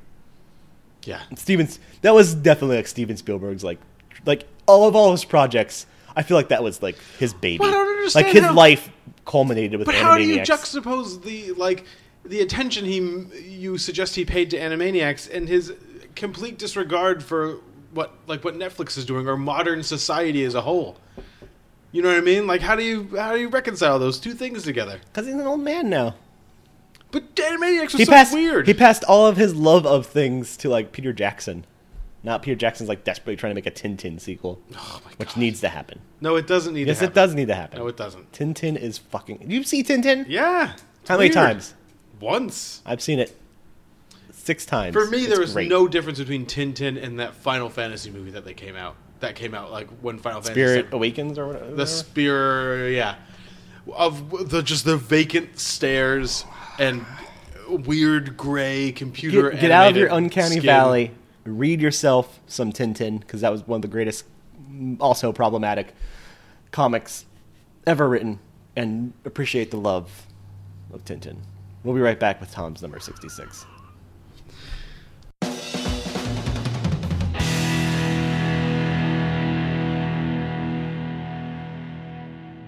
Welcome back. My number 66 is Inception. We create the world of the dream. We bring the subject into that dream, and they fill it with their secrets. Then you break in and steal it. Well, it's not strictly speaking legal. It's called Inception. Directed by Christopher Nolan. Released in 2010. It's got all of Christopher Nolan's team working on it. So Wally Pfister does the cinematography, music by Hans Zimmer, Lee Smith is editing. It won 4 Academy Awards for cinematography, sound editing, sound mixing, and obviously Has Lee Smith won visual an Oscar effects. I don't know. I don't think so. I always feel like all of these people that do a lot of really quality work at some point win their Oscar. He did. He won it for Dunkirk. Okay, so they... Oh, awesome. Another Christopher Nolan movie. That's fair. Yeah. I suppose this movie is... This is not a movie I saw in theaters. It's not actually a movie I even remember seeing, like the specific moment that I saw Inception. I didn't see it in theaters because 2010 was the year my daughter was born. Lee Smith's editing Dark Phoenix, by the way. So actually, that movie might be okay. It will not be okay. Maybe can it's not going to be okay. salvage something. It's not going to be okay. The last X-Men movie he did was First Class, and that was the last good X-Men movie. I don't think there's been one good X-Men movie, but that's... Passable X-Men movie. He's also doing 1917, which will be good. I think. Which we're excited for. Yeah. One take? What was I saying? Oh, yeah. So my daughter, when this movie came out, I think my daughter was 3 months old. so I wasn't going to movies back then. For all of our pivotal film listeners who care about the relationship between me and Tom, the last movie I saw in theaters before I met Tom. That's true. Which and is I think this is why it's on your list, right? I think so. Subconsciously, I think I knew that when I hired you. Like, this guy just saw Inception. Schlubby, chubby, fat. I was fat at the time. Guy came in and was like, "Are you seeing Inception?" And I was like, "No, I want to see Inception." And then you told me all about it, and I just stared around at all the women you had hired at the bookstore and was like, "I need to leave." I don't know if it's possible to kind of elaborate on like what the story is for Inception. Only because it's so complicated. I mean, suffice it to say, it's so complicated that a city folds in on itself. Which is kind of cool. But actually, it's one of like the least cool things, even though it looks good. The least cool things that kind of happens fine. In this movie. It looks. That is something about this. They didn't improve it for Doctor Strange. Visual effects don't hold up. For this, I think they do. Well, which ones? Which specifically? No, I think it still looks like there's like we talked earlier about the Uncanny Valley with Adventures of Tintin. Like for some reason, that is like some weird Uncanny Valley for me, where it's so unnatural and weird looking that it feels like a video game. Well, there's a bunch of that stuff where I think it's supposed to. It still looks like the Matrix. I think the Matrix did something similar with like a city folding in itself. Maybe that was one of the video games around the Matrix. And it's always looked the same. Like Doctor Strange, it kind of looks like the same shot over and over again. Doctor Strange is weird because it just seems like they. Doctor Strange doesn't seem active. It seems like they just kind of layered a bunch of things on top of each other. Whereas like visual effects, and even though it looks real to a point, it doesn't look good. It doesn't look exciting. And that's why I think some of the other visual effects in this movie are I think all the other practical effects. I think all the other visual are way effects more exciting than like even the CGI effects, such as the crumbling city, are fucking amazing. Still. Oh, it's great. Yeah. But like the folding city, there's something about that. There's something about folding a city in half that's just kind of like, all right, that's okay. Hollywood, stop folding cities in half. I don't think they ever will, because I think that's a mark of something. You know what they should do? They should fold it the other way. Yeah, fold it in half and then walk over the edge. Yeah, that'd be good, like a flat Earth. Where Shel Silverstein is. Nice. So in this movie, it's not the future per se. It's not modern day per se. It's not the past. It's like a weird universe. It's it's like one of those where they've developed the ability to parallel universes. They've developed the ability to instigate a kind of dream sequence at will. Are we willing at some point after we talk about the film itself to talk about the philosophy of the film? Sure, because I want to deep dive into this. I think it's part of it. I think the philosophy of it is. This movie fucking freaked me out as a kid. Like not as a kid, as a 20. Well, and so that's the thing. 23-year-old.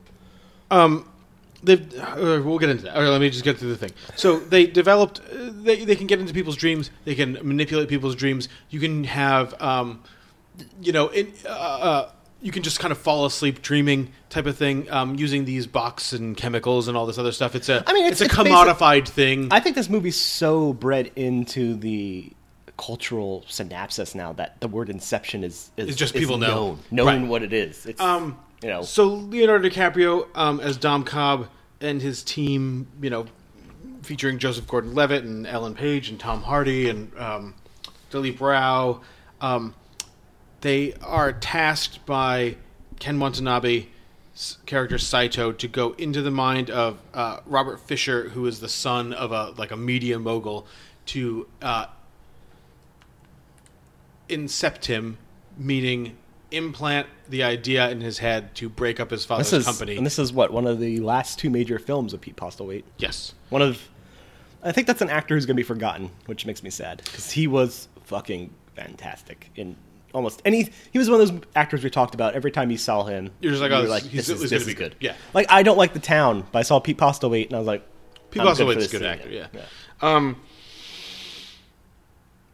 And so they develop a scheme in which they're going to incept Robert Fisher with this idea. This involves 3 layers of dreaming. So there's the regular state, there's the first dream state, there's a second, which is the first dream state, which ends up being a rainy day in a city, where they discover that Robert Fisher has developed defenses against extraction, like so people reading his mind or going into his mind using this dream technology and extracting ideas and things. They also there confront Dom's, or Cobb, I'll just refer to him as Cobb's, some of his problems he's having in his subconscious, which we'll go into later. They then go down another level, which takes place in a kind of hotel room or a hotel scenario. From there, they go down another level, which takes place in a snowy James Bond-esque fortress Which scenario. takes place in Set Piece the movie. Set Piece the movie. From there, ultimately, spoiler alert, they go down another level into Cobb's subconscious, where kind of all hell breaks loose and the movie ends and we all have lots of questions. It's an action movie. It's my favorite kind of action movie in the sense that there's no stakes. They develop some stakes later in the movie, but if you die in the dream, all the action takes place in the dream world.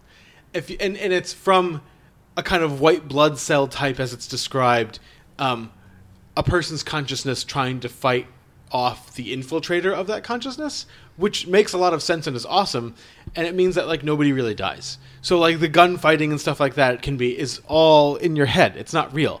Everyone dying is like I assume Nicolette would have no problem with this movie because it's I mean all the people dying in the movie, all the people dying are just parts of a person's if anyone doesn't imagination. Like this, if anyone doesn't like action movies at all, this is still an action movie. You know what I mean? It's still a Christopher Nolan movie. It's got action. It's got lots of big guns. Action scenes, car chases, blah, blah, blah. How many people die in this movie? Like 2, maybe? Just Pete Postlethwaite. I mean, I guess you could say... In real life, just him. You see Marion Cotillard's character's death. Cotillard dies, yeah. But she's... I mean, that's a different... That's a different flashback, thing, but... So it has that going for itself. In terms of, like, my being able to enjoy it. The reason this movie is on my list is kind of... When you just kind of said, like, talking about the philosophy of it, the philosophy freaked you out. I kind of knew what this movie was about because I saw it, maybe I saw it like 2 years after it came out. Just kind of getting around to it. Did you see this after Dark Knight Rises? No, yeah. No, well, I didn't. No, I definitely saw it before Dark Knight Rises because I didn't see Dark Knight Rises in theaters either. I was just... when I... Was Tom Hardy a thing yet when you saw it? No, it was Dark Knight Rises. I remember Dark Knight Rises being his first kind of like, Tom Hardy. Well, this was What's he doing? Like one of the reasons I really love this movie is because of Tom Hardy.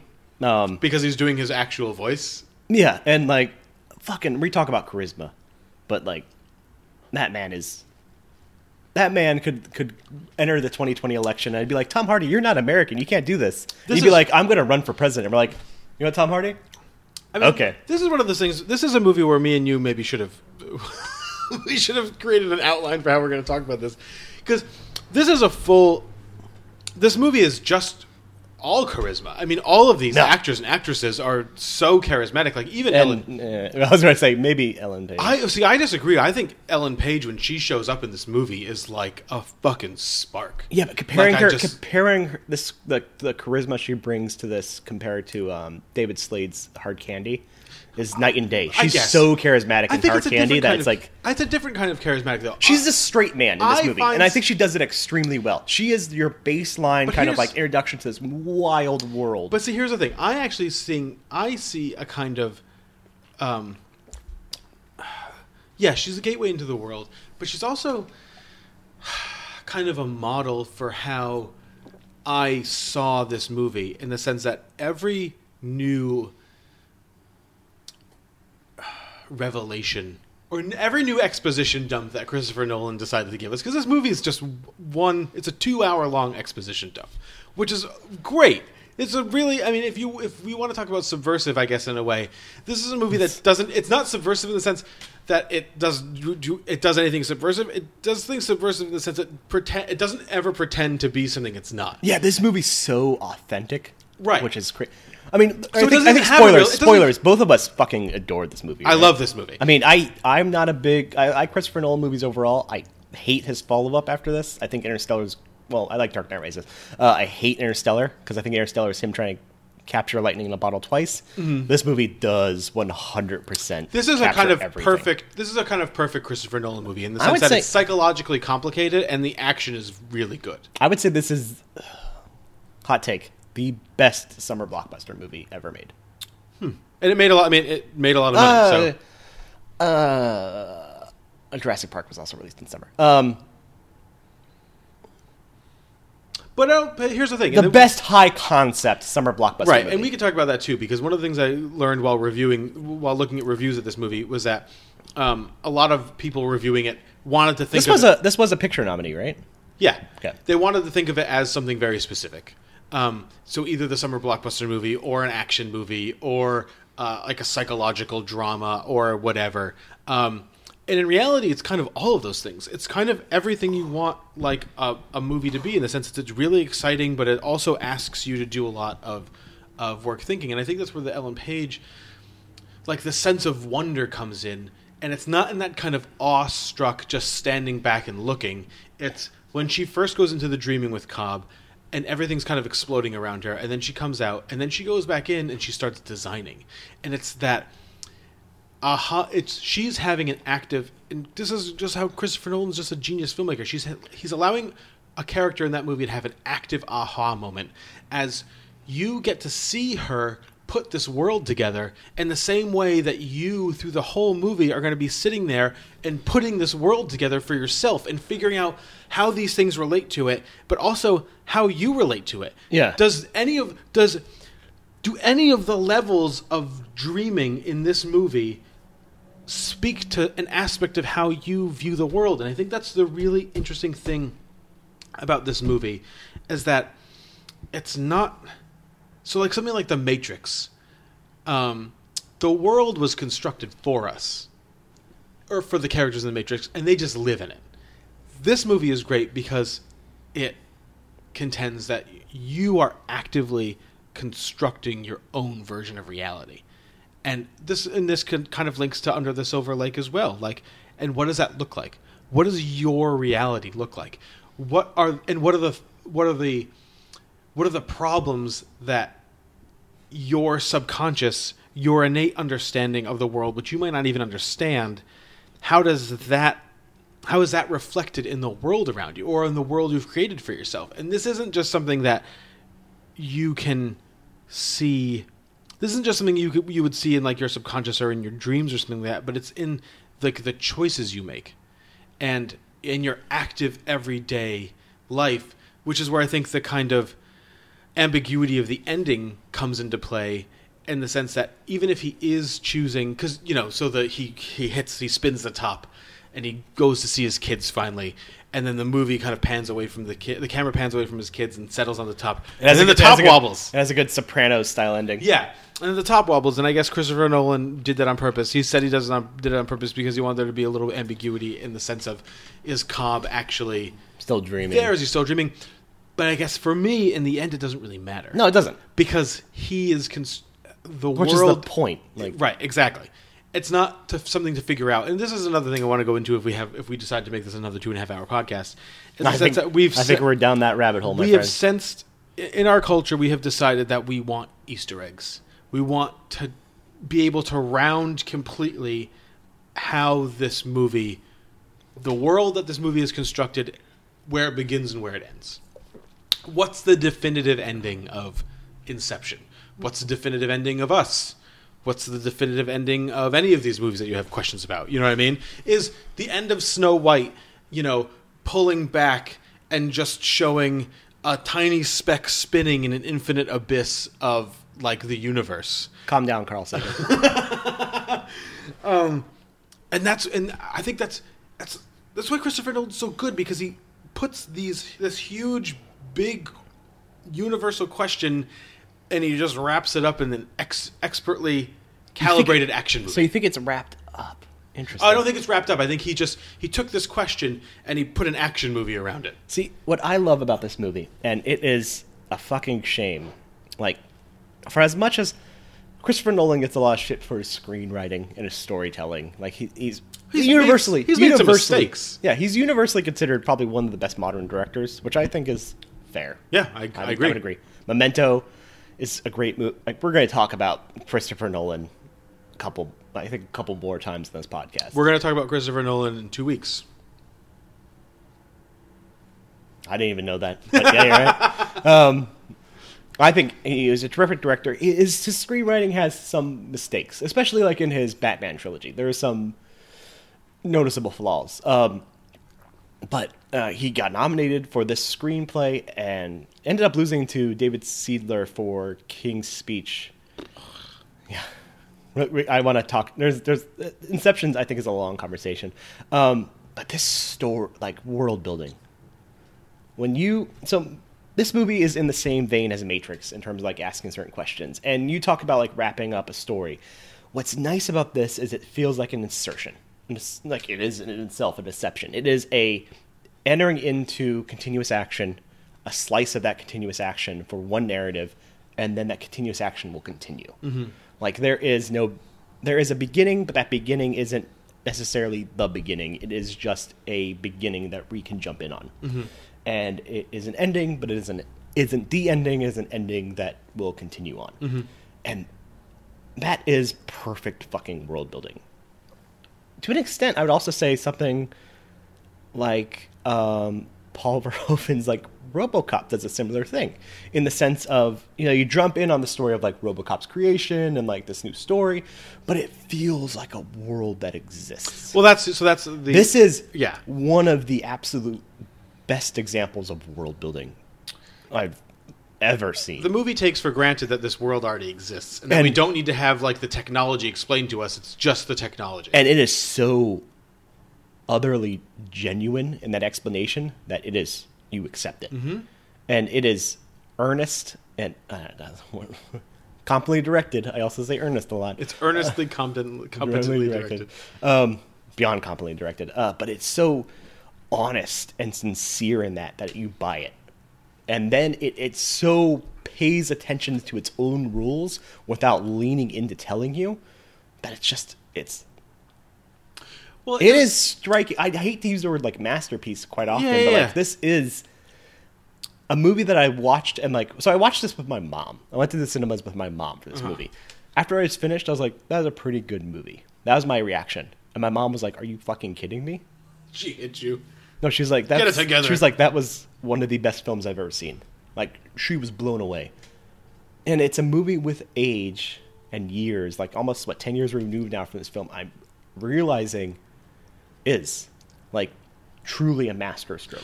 Well, so here's, and the two things that I always find masterful about it, if we want to call it a masterpiece, is how... I mean, I think, let's set, like, the standards. I think in terms of overall, like... It has its flaws, but I think we could call it a master. Like it is his film. It is his best overall. It's the perfect film. Distillation. I have a higher film on my list, but it is his. It is a distillation of the two things. It is his high quality vodka. The two things I think that make it that I always find really every time I watch it. I've seen it a bunch of times since I first saw it. Every time I watch it, the things that always jump out to me is that he's turned literally base exposition on how this world works into part of the dramatic storytelling here. So even when Cobb is telling, Ariadne, whatever Ellen Page's, Ariadne's, Ellen Page's characters, he's telling her how this world works. He's not just telling her how the world works. He's setting up the base drama for this movie. The other thing is and not only that, but what is great about this movie is he tells it through his bias. Everything about this film is great because every character isn't Christopher Nolan. I mean, they are Christopher Nolan, but they are like Christopher Nolan knew to tell it through the character's bias. Yes, and which is so fucking clever. And the fact that he does storytelling within dialogue, and not the characters, and not by telling you, but by how they tell you. And you can say bias works for a couple of characters. So like in terms of how Eames responds to Thomas Hardy responds to like what they're doing, how Arthur responds to what they're doing, but I would say Arthur is kind of the most well. No, but he is shaped character. He's a well-shaped character. I guess he's not the well-shaped character in the sense that you don't get a backstory, but you get. He feels like an action hero. No, but I think in terms of if you break down all these characters into what they are, Arthur is a functionalist. He's functional. And where Eames is a kind of pragmatist. He's a pragmatist, but he's really good at it. Where Yusuf by Dilip Rao is Where the fuck is he gone? He's great in this movie. But he's like an idealist. But that you know what I guy's- mean? he's good. He's really good. He And- plays within this thing, and where even like, I'm sad that Ken he's Wa- the only person who is not like a done. person still, yeah. Yeah. Ken Watanabe is almost taking. He's doing the thing that you would think that Ellen Page's character was supposed to be doing, but like is awed by it. Ken Watanabe just like Saito just wants to be along for the ride. He's just impressed by the technology. He's impressed by the idea. He's impressed by everything. And He has this initial goal, but eventually he's kind of like so he's wrapped just up in it. Fuck, I want to see it. Yeah. Like he's like, oh, the only way to prove it is to see it. But you also get the impression that he just wants to see it. He's just so amazed by this that he's just got to look. And also, it feels so sincere that Ken Watanabe is so sincere in that role that at some point it feels like Ken Watanabe himself was amazed by this movie. Well, and to the point, It feels like the actor himself just stopped acting. yes, and to that exact point, Mario, Leonardo DiCaprio, and we're going to talk a lot about Leonardo DiCaprio on this podcast. I'm sorry. Well, last week, 2 weeks in a row. And we're going to do it. DiCaprio. We're going to do another one in like 10 weeks. If not sooner. I mean, if you don't like Leonardo DiCaprio, you can just turn off this podcast and you can just stop watching movies. I don't really like a lot. I don't like a lot of actors in the sense that I don't go see a lot of movies because certain actors are in it. I mostly don't care. I mean, DiCaprio as a person kind of creeps me out with his like hard 27 or whatever rule. But have you ever seen that Reddit? You ever see that Reddit post? No. There's a Data. You know the subreddit Data is Beautiful? No. There is a Data is Beautiful, which just shows you like data in graph form, and apparently he always breaks up with women when they reach a certain age. That's gross. All right, let's ignore that so we can have an actual conversation here. Mario. Leonardo derailing DiCaprio, things since Leonardo DiCaprio 1986. as Dom Cobb plays the character that used to be, and this is why this script is so good, because him and Ken Watanabe have this thing like, oh, we want to be old men together. You know what I mean? Let's get out of here so we can be old men and dream together as old men. Leonardo DiCaprio plays a character who used to be like Saito, who was just awed by what the possibilities of this technology were. Literally carried this technology, pushed this technology, the boundaries of this technology as far as it can possibly go, and every second of every day is reaping the effects of having done that. Of having seen all there is to see, not just like in the world, but within himself. I think people like the thing that's so subtly told. I mean, it's very obviously told, but then subtly shown is that Cobb is probably 110, 120 years old. No, he's at regular years old. But No, he's 50 years. He's in regular Dream. years old, but like mentally, emotionally, he is 100 years old at this he's point. just so. I mean, and he's so fucking worn down. He's so broken. He's so worn down. He's just through. And I was actually, and like slowly we'll get into the philosophy of this. Like kind of something I want to say for the philosophy discussion. But somebody asked me on a date recently. Right, ladies, I'm dating now, so your window's closing. Like, if you could extend your life, like, to be twice as old, would you do that? And I was like, no, I wouldn't. And like, this expertly shows that in a way. Like, in the fact Better that than the Highlander? I'm sorry, Christopher Lambert could not carry the gravitas I needed. But like, he's so beat down by just experience and the world, and he's trying to like, he's always putting on this mask. And DiCaprio's so fucking good at playing characters who are just like throwing up a mask, right? That like, no matter even if he sees his kids again or whatnot after however many years it is for him, like this man's still fucked. Yeah, and you get the sense. But I want to save the philosophy discussion for the end of this discussion. Yeah, I mean, I think this podcast is going to be a long one, man. No, we're only at an hour and 40 right now. Oh, jeez. I have two tiny cuts to make. I mean, I guess we could wrap up like a kind of. I think we need to still talk about the film. There's so much to talk about the film itself and then the philosophy. But that's the thing. Film. So it's a hard film to talk about, to describe, because you have the different like the different levels of plot. This movie exists on different levels of plot, and it's hard to talk about them like all in one, like a linear thing. Let's find the things we really like. What makes this pivotal for you? I mean, we could call it like, this is a movie that I think we're going to, at the end of the year, do a podcast of our top 20 films of the last 2 decades. This probably will show up on my list. It's on my list. This film is pivotal for the same reason that you have seen Under the Silver Lake 3 times. Because there is a depth... All legally. I did not illegally stream it. There's a depth to this movie that doesn't exist in a lot of other movies. And this is a not the same reason I watched Under the Silver Lake 3 times. No, but like, so how... where Sam's character Under the Silver Lake is hunting for something... when I watch this movie, because of the so you're saying you're like Sam in Under the Silver Lake. I am. And one of the things that disappoints me about Under the Silver Lake is that I do perceive myself as someone who is like Sam, who is constantly doing that stuff, and I perceived Inception as knowing something that I didn't know, and to get into it meant going down a rabbit hole that I wasn't able to always go. And this might make me a stupid person or whatever, or. You know, whatever listeners want to think, well, that guy's pathetic. When I turn this movie on, I start at one place, and by the end of the movie, I'm somewhere else. In terms of dealing with film, with the nature of how people like make movies, and like why don't more people take these kinds of chances and make? I'm just making this. You either get it or you don't. I don't fucking care. But also like psychologically within myself, like how would I? Not just how would I, if I had the ability to go down that deep into my subconscious, what would I do with it? But I feel like I have been down there. I feel like I've, on a number of occasions, have... Is it also a snowy, like, Swiss landscape? No, it's how dilapidated houses floating on, like, a shallow pool. Sitting amongst squared-off buildings that I didn't care enough to design, like, with any kind of detail. But it doesn't make me ask questions about the movie. I'm not hunting for Easter eggs within the movie. By the end of the movie, I'm asking questions about like myself and my relationship to my own reality.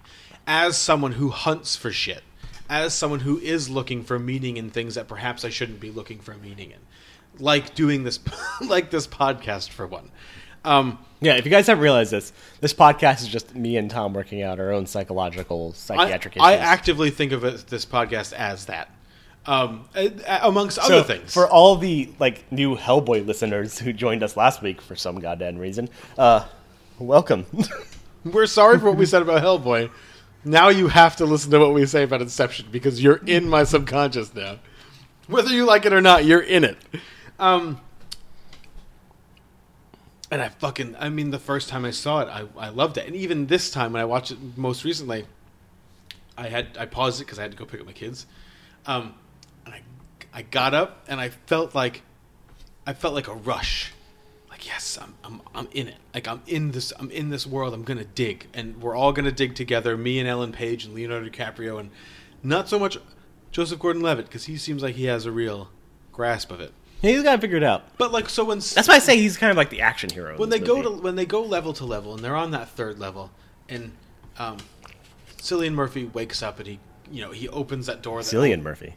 Yeah, isn't that what it is? I don't know. Is it Cillian Murphy or is it Cillian Murphy? I think it's Cillian Murphy. I've always said Cillian Murphy. We could both be wrong.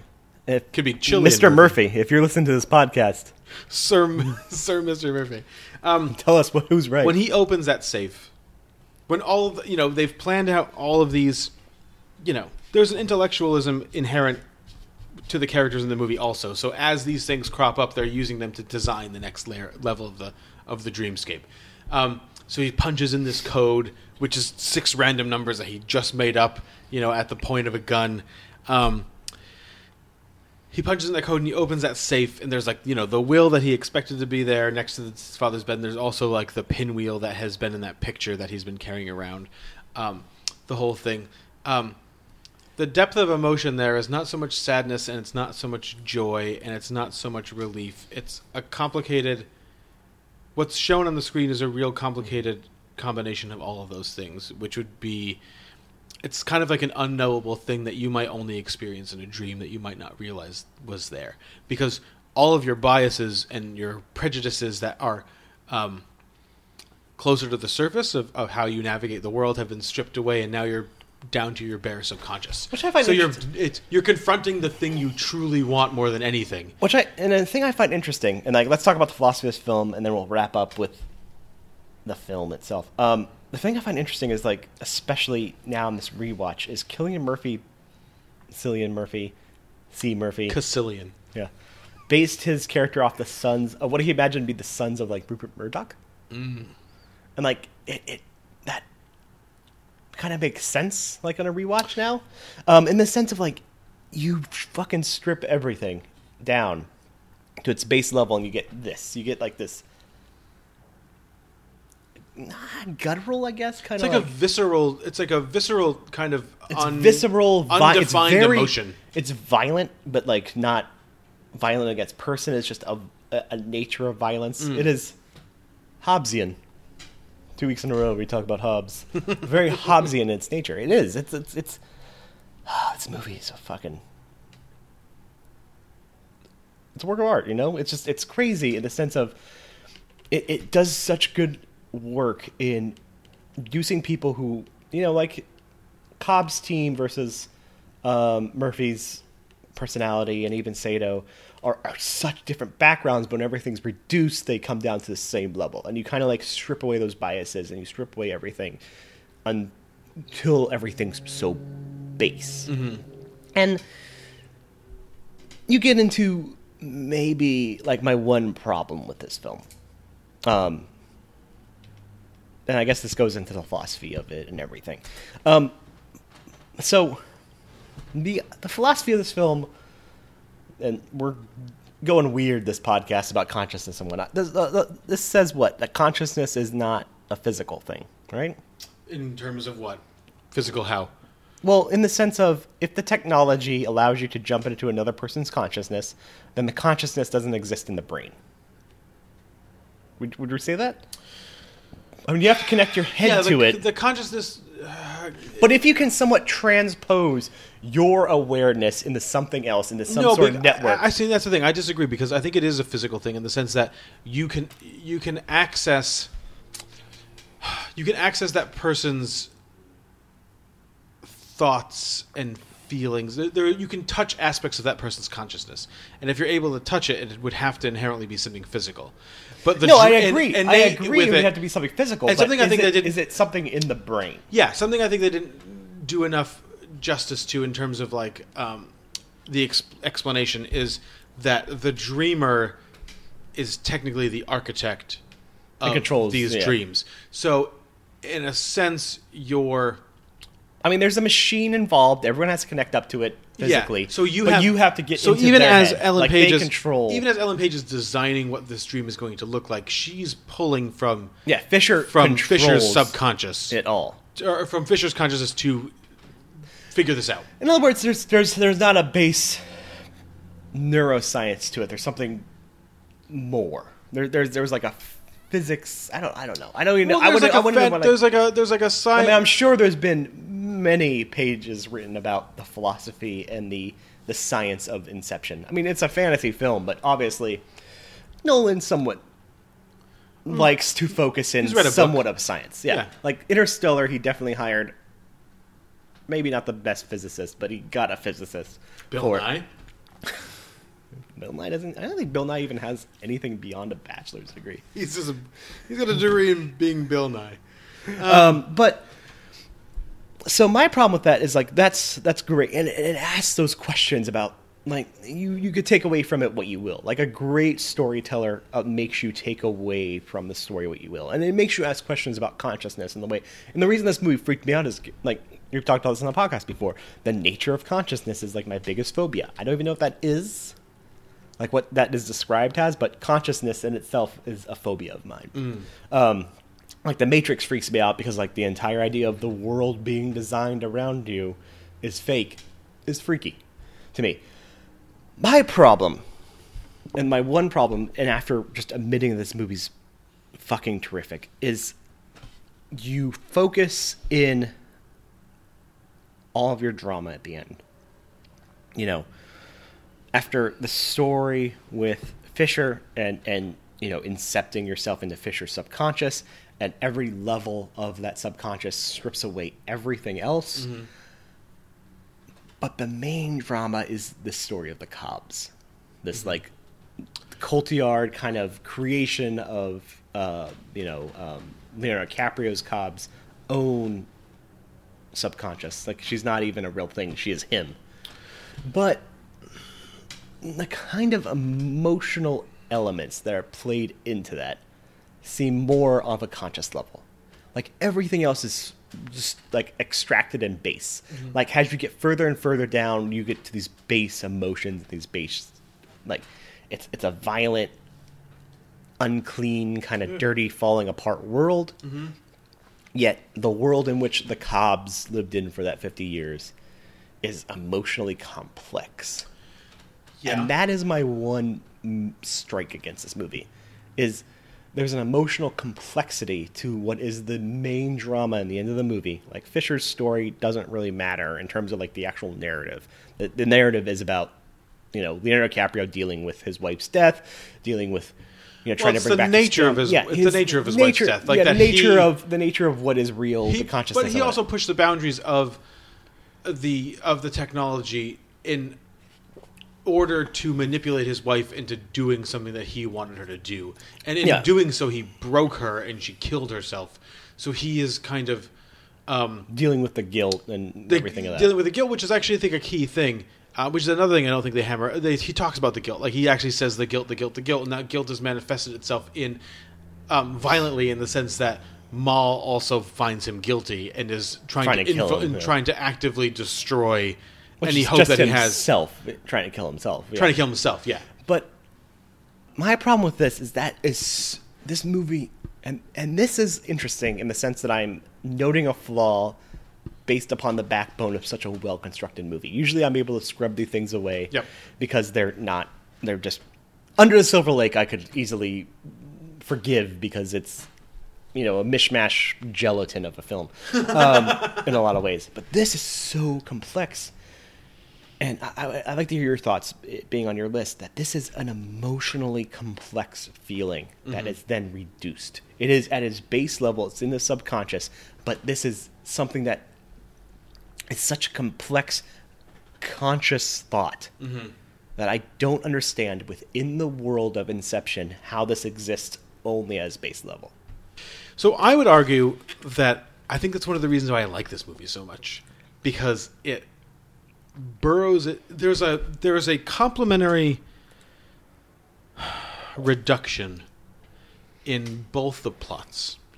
So in one, you have Fisher, all the stuff, like, so all the action, like the three levels of dream, all boils down to this pinwheel made out of newspaper, it looks like, that he finds at his father's bedside. It's just everything goes, it just funnels down into this thing based around Rupert Murdoch. Huh. Yeah, there you go. That's a clever. They were talking about Easter eggs. That's clever, probably. But does it I don't want to go. We'll get.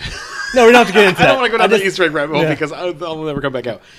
And then in the Cobb Maul story, it burrows down to this real sense of guilt that he has for what he did to her. But I still say that, like, with Fisher's story, there's like that comes down to a base level. Like it abstracts itself to a singular moment. Mm-hmm. And with the Maul and Dom story, it's so much more complex than that. There's so much more layers to that, like an onion. Yeah, Correct, and so you're saying that we don't get enough of the onion. We don't get to see enough of the layers. No. It's not that. It's just that thing is resolved at its basis level, right? Like, at the level of the subconscious is resolved, but that's still so complex compared to the world around it. But here's what I would say, though, is that she's dead. What he is confronting there is himself, is a projection of her. So he just has to confront... Ellen Page is essentially asking him to confront once and for all something he confronts literally every day of his life, that we've seen him confronting at every level of this dream, in all of the jobs that he's doing. You know what I mean? From the first kind of trial run he does with Saito to, the end of the movie where Maul comes in her snow camouflage and stabs Fisher's character. You know what I mean?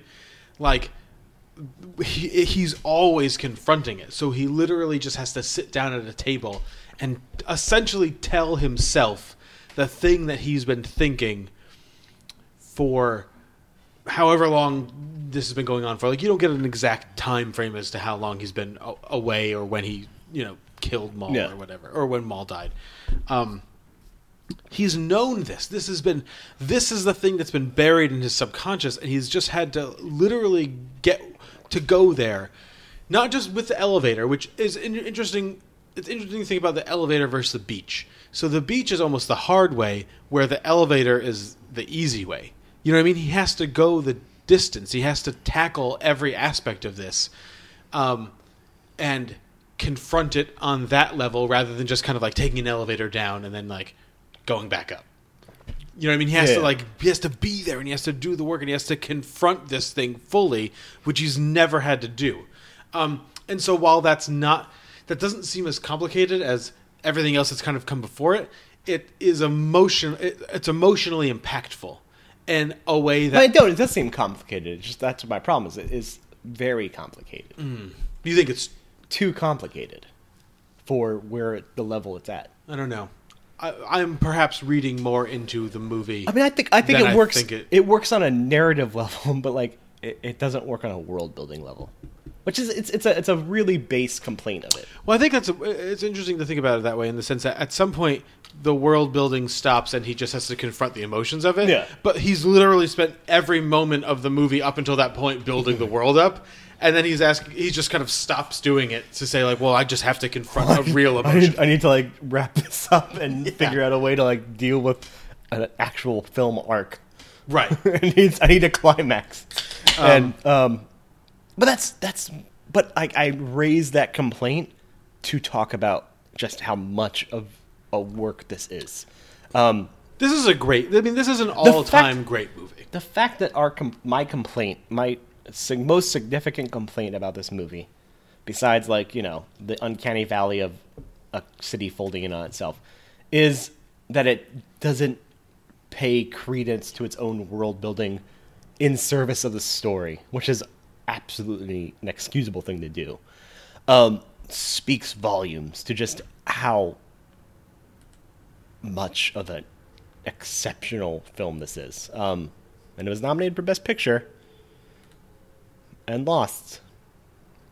He stuttered. He was really stuttering to the King's hard. Speech. Mario. Let's talk about. I want to wrap this up with as we often do with I guess we have to say this. I guess we do care about the Oscars in the sense that we shit on the Oscars so much. I care about the Oscars, and I feel like we had this conversation a little bit when we were talking about. We care about the Oscars because we want to. I was talking about this. I've talked about this a lot with you and with like a lot of other people in reference to Get Out.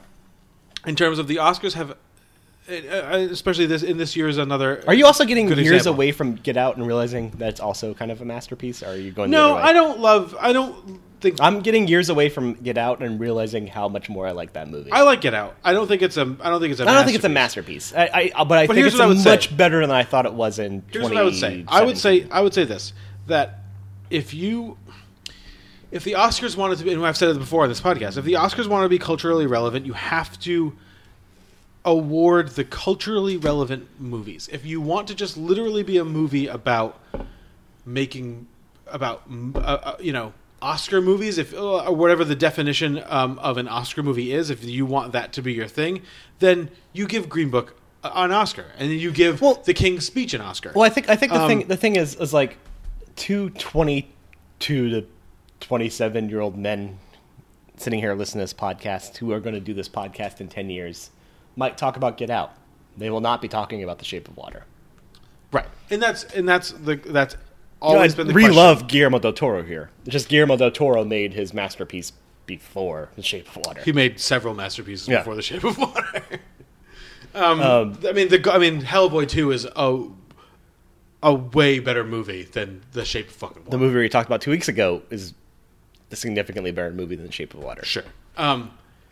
But there is, like, King's Speech is a fine movie. Tom Hooper was a fine director. Colin Firth, I'd actually argue, was really, really good in that. That movie is Colin. Like, I would have no problems with Colin. Like, Colin Firth getting the Oscar there. Not gonna really. I'm fine with that, you know. But like, oh man, the fact that, you know, well, in the year of a movie's existence, and maybe we're becoming more self-aware of this as social media gains prominence.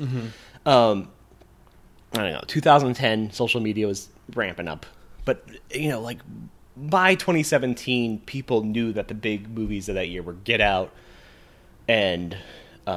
You talking about at Oscar time? Yeah, Get Out and not 2017, right? 2017 was Get Out, and I'm trying to think of some other movie that's culturally relevant for 2017. Not really many others. None. But like last year, Black Panther, like as much or as, Black Klansman. Yeah, Black Panther, Black Klansman, movies that are socially relevant, socially on the beat. Maybe not to Bret Easton Ellis, but to other people. Yeah, it's interesting to see, like, as the world kind of changes itself and as the world shapes itself, you know, the Oscars kind of are starting to reflect that in a way. A movie like Inception would not have been nominated for Best Picture in 1992. No, but a movie like Inception probably would have won Best Picture in 2018. Don't you think? If Inception came out this year, don't you think everyone's just kind of... And so if you really don't like... it still would have lost to Green Book. I still think we're in the world of Green Book winning. Because Bohemian Rhapsody, I don't know. I mean, it's because then like Black Panther would have won. No, because Black Panther is not Inception. But we're not. It's not Inception. No, we're not. See, that's the thing. We seem more culturally aware of what these things mean now. Let's talk really quickly about how bad 2010 was, though, for the Oscars. Well, 2010's a bad... King's Speech won. 127 Hours was nominated, and that was fine. I mean, that should have been nominated for Best Director. I mean, the question about... Like, Nolan doesn't even get nominated for Best Director that year. I mean, I actually think the biggest problem with 2010's Oscars is that, Colin Firth won, and that's only okay because Ryan Gosling didn't get nominated for Blue Valentine. Which is ridiculous. Yeah, I was going to say, Derek Cian-France should have been in the conversation. Blue Valentine should have been nominated for Best Picture. Its problem, I think Blue Valentine's problem ultimately is its NC-17 rating. Just for being too good? No, it doesn't, like... For being too emotionally painful? The Academy is always balancing its pop culture relevance, and you're never going to be pop culture relevant when NC-17 movie is one of your... It's the reason Michael Fassbender isn't nominated for Shame, which he should have been. Right. You know, it's the reason Steve McQueen doesn't have 2 Oscars, which I mean, he should have won for Shame, but he should have definitely been nominated for it. Mm-hmm. You know, I accept that there is a certain necessity to be relevant within the, you know, discussion of the world that you can't give Blue Valentine or Shame or films like that creed, you know, an Oscar. I kind of disagree. Why Blue Valentine's rated NC-17 is Michelle Williams fucking beyond me. That movie should not be... Yeah, but that movie should not be rated NC-17, for one thing. What's going on in that movie that necessitates an NC-17? I don't know. Nothing. NC-17 is a stupid fucking... I don't know why... I mean, that's the thing. I personally don't ever think about ratings, so I can't say that this movie didn't get nominated because of NC-17-ness. But I just know that, like, David O'Reilly... Like, The Fighter is a garbage movie. You know what I mean? Like, Black Swan is Darren Aronofsky's second...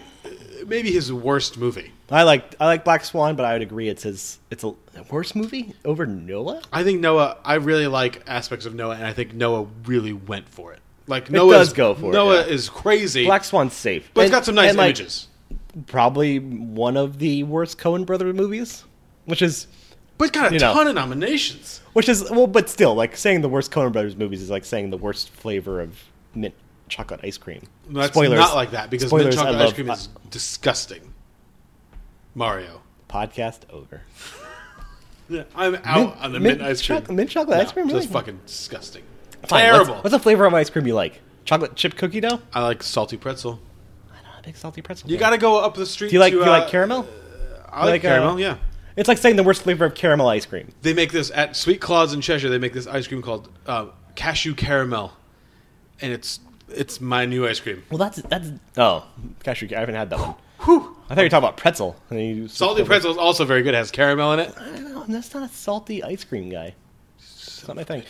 But it's a weird year Well, it's a weird year in the sense that they had an opportunity to really give a lot of... Like, Inception was really complicated. It was well regarded intellectually and also made a shit ton of fucking money. Yeah. So what is it that the King's Speech is doing that Inception wasn't doing that What made movies us are we give it a talking about? nomination? What movies are we talking about from 2010 now? Well, Toy Story 3. Yeah, as I say, Toy Story 3 which is about and to get Inception. ruined as Toy Story 4 comes out. Yeah, that movie. And maybe, I don't know, Tangled. And like then you have like the the introductory Social introductory Network. films of like Social Network. Nobody talks about Social Network anymore. I mean, I think we talk more about Dogtooth and Incendies. You know, the first major reflections of American cinema from foreign directors, Dennis Villeneuve and Yorgos Lanthimos, more than we talk about the Social Network. Well, the Social Network is a stupid movie. Like, I think we as a society really wanted to have Social Network really mean something, but as it turns out, it doesn't really mean anything. Yeah, especially as we realize that, you know... Well, as I can't remember the guy's name, the Facebook guy. Mark Zuckerberg? Yeah, as we realize Mark Zuckerberg is just a joke. It's not even that Mark Zuckerberg is a joke, even though Mark Zuckerberg is a joke. It's that... Fucking take that, Mark Zuckerberg. The Social Network... We don't have a Facebook. Pivotal film. The Social Network assumes that we value social media in a certain way. And in reality, social media has become, or social networking, has become a much more divisive entity than it was back then. You know what I mean? Like, the social network means something different now. The social network is a problem rather than a really good idea. Yeah, so... The social network is actually... is generally culturally regarded as a bad idea. And beyond that, it's just David Fincher being kind of lazy. That's a lazy fucking movie. I thought it sucked when I saw it. I hate it. I hate it. I can't. I mean... I'm trying to think of my favorite movie from that year was probably Blue Valentine and Winter's Bone. And Winter's Bone's like another good movie. Yeah. You know. But no, we're just... I think the discussion that should end here is it's interesting now to say that, I mean, has the evolution of the social network in itself and, you know, our consciousness of social media, but more just as we have a discussion in the moment. I mean, I think Inception kind of falls to the wayside slightly. I don't think we talk about Inception as much. It's too hard. It's too difficult. So yeah, the thing I find most interesting is just like we're 10 years now removed from Inception, about. Yep, almost a decade. And like you said, like this movie is definitely a bigger contender now, and that's the one thing about film and art, I guess, in the modern world. And I don't know, maybe people have had this opinion throughout the centuries, but it's interesting to watch this like fast evolution of it. Well, yeah, we want it to be a fast evolution, and it's not evolving as fast as we'd like it to. Yeah. Or maybe it is evolving really fast, and it's just evolving in a terrible way. But, you know, films like Inception or whatnot, we feel like would be more prevalent. I mean, do we think in 2019 The Kids Are All Right gets nominated for Best Picture? Maybe. I mean, The Kids Are All Right The Kids Are All Right is a problematic movie. Probably not socially, in the sense that I doubt that... It's not. Yeah, it's not I doubt that a certain aspect of the culture would accept the idea that Julianne Moore's character kind of skips around between being, but maybe, or that Mark Ruffalo is allowed to be a person in any movie outside of Boston. But maybe they. I mean, but maybe they would. Maybe that stuff now is so fluid that The Kids Are All Right speaks even more to a group of people who feel kind of voiceless. I actually forgot he got nominated for that movie. Why? He's good. He's good, but yeah. Also, Jeremy Renner got nominated for The Town. Well, but he was on a roll then. Yeah, The Hurt Locker was only 2 years before. No, a year before. Hurt Locker is 2009. Yeah. So he's. I mean, it's kind of. I mean, 2000. I just think I think the proficiency of this movie. I think 2010 and 2011. I mean, sorry, go ahead. Here's what I think. Movie. I think we talked about last week about The Revenant versus Spotlight. I think this is another one of those things where, like, in 2000, if Inception came out in 2019, basically, I mean, the special effects would be a little better. So let's say it's the same movie with a little better special effects. I think you'd be having a kind of whatever movie you want to versus Inception kind of argument here, where one of them is a kind of classicist Spotlight, Green Book, whatever kind of movie, and one of them is a boundary-pushing expression of pure cinema. You know what I mean? Yeah, and I think the thing that's interesting is I don't know. I think like the Academy, and the Academy is a good reflection of art, like almost in general, is you compare like 2010 to something like 2016, where the most awarded film in 2016 is Mad Max: Fury Road, which is awesome. Yeah, and like you have films that probably aren't really nominated. Like The Martian probably doesn't get. I mean, I think so. Awarded. I mean, and like prepare like the philosophy of 2016, they're like leading in 2017 and 2018, compared to like back then. I think we have such. Different, it's such a different world, isn't it? I think, yeah, especially because Deborah Granick would 100% be nominated for Winter's Bone over Joel and Ethan Coen, probably over David O. Russell, over maybe Winter's Bone is a lesser film. I mean, Winter's Bone is a more I forgot her movie with Ben Foster. Leave No Trace. Leave No Trace is a lesser film than Winter's Bone. I mean, like Winter's Bone makes Jennifer Lawrence, right? I mean, David O. Russell, for as shit of a director as he is, and yeah, I will lean into that statement. I will join you with leaning into David O. Russell. If David O. Russell, if he asked to be on this podcast, we'd actually refuse. I would let him on the podcast, but I refuse. I will leave this podcast. I will not be in that episode. Where I would sycophantically just kind of be like, well, this movie was really good. I'd be like, you made Three Kings, and then you made a bunch of garbage for 20 years. Three Kings is also just all right. Three Kings also, David O. Russell fucking sucks. Like, he was such a shit on I Heart Huckabees, and like everyone says there's no reason for him to be a shit. Well, I mean, besides the fact that Dustin Hoffman sucks, but beyond that fact, Three Kings is a really, really, really interesting movie. It's interesting, but it's okay. No, but I think it's a little better than okay, because I think it plays with a lot of tropes that we had come to expect from movies of that era. War movies specifically, it leaned into. It was a war movie that knew what it was about. You know what I mean? Even from like a script perspective, it was way different in the sense that the Americans weren't just like the general heroes that they're generally portrayed as. You know what I mean? It was kind of like we understand. You got Spike Jonze. You got Spike Jonze, actor Spike Jonze. Yeah. And Nora Dunn. Where'd she go? It understands what it's supposed to be, and it is that thing. Throwing into the face of all the other war movies that have ever been made about like what the nature of war really is. Yeah, but Flirting with Disaster, I Heart Huckabees, The Fighter, Silver Linings Playbook, American Hustle, and Joy. All those movies fucking stink. Thumbs down. David O. Russell, we kind of hate you. We're just not David O. Russell people. No, I don't. People are. I would actively argue that people should not be David O. Russell. I agree with you, but some people are. But I think the bigger question is that there would be more if you transport 2010's films to, and this is true of a lot of awards. I mean, Blue Valentine gets nominated. Blue Valentine gets nominated because of Manchester. Inception. If Manchester by the Sea gets nominated, then Blue Valentine gets nominated. Yeah, you know what I mean. Toy Story 3 gets a little more notice. Toy Story 3 maybe sneaks a director nomination. Toy Story 3 maybe gets in the conversation of one of these four movies can win Best Picture. Yeah, kind of like this year, where like. We don't know what's going to win. We think it's going to be this. It ended up not being that. Black Swan probably wins that year. No, Black Swan does not. But register. We're in 2018, man. In 2018, we're a David Farrelly movie. And I disagree. I think Natalie Portman maybe still wins the Oscar. Oh, easily, I think. But Black Swan. I think it's up to her and Black Swan Jennifer is maybe Lawrence. the 9th movie. You know what I mean? It's just like, well, that movie worked. Darren Aronofsky definitely doesn't get nominated for Best Director. I think Beautiful gets more in the conversation. You think so? I think Beautiful gets a picture nomination. It's just, I mean, this is a really interesting year in the sense that it had a bunch especially with like Aaron Nuto probably gets in that conversation for Beautiful, even though Beautiful is kind of like a lesser movie of his. But since then, everything re-nominate with Aaron Nuto because he has such like a visual style. I just think there's a lot more. A lot of these movies that are nominated.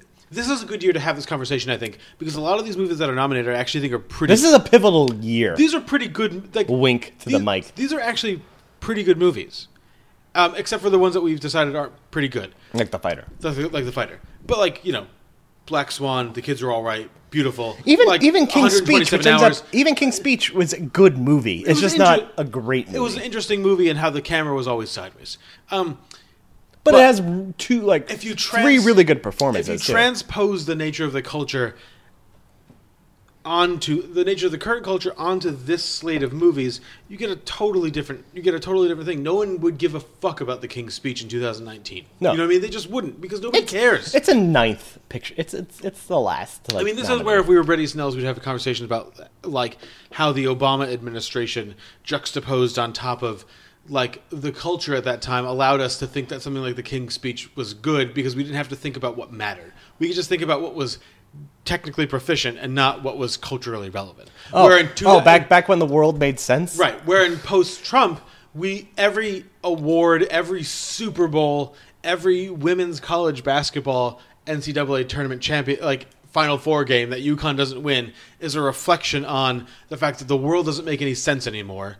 What the hell are we going to do about it? You know what I mean? It almost seems like the leader of the free world, quote unquote, makes a lot of sense in the cultural relevancy of the discussions happening, huh? Yeah. I think it does. It's weird. It's almost like the election of Trump actually does matter. Bret Easton Ellis.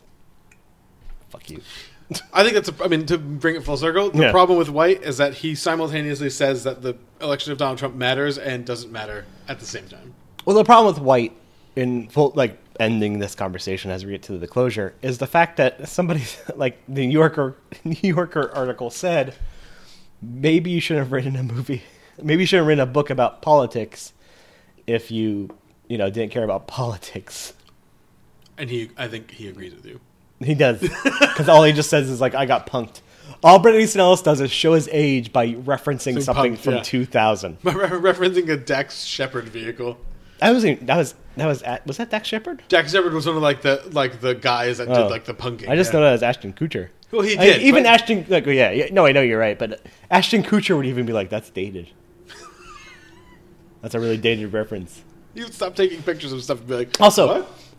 As we close this episode, that's one of my favorite celebrity relationships is Ashton Kutcher Mila Kunis, just because I grew up on that 70s show, and to have them actually get together in real life was satisfying. It was really sad. Yeah, it was it's kind of like one of those you have those Lego pieces and you're like, oh, these don't fit, and you kind of fit them together and you're like, looks good.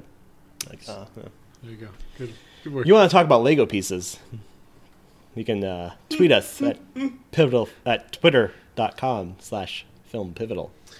If you try to tweet us at Pivotal Film, you probably tweet. I don't know what'll happen. It's probably a pornographic website. So, do we actually think 70% of the internet is porn? Yeah, why not? Porn and shopping. Chopping? Shopping. Wow. Porn shopping. Naked woodcutting. Have we actually talked about the Chopping Mall remake?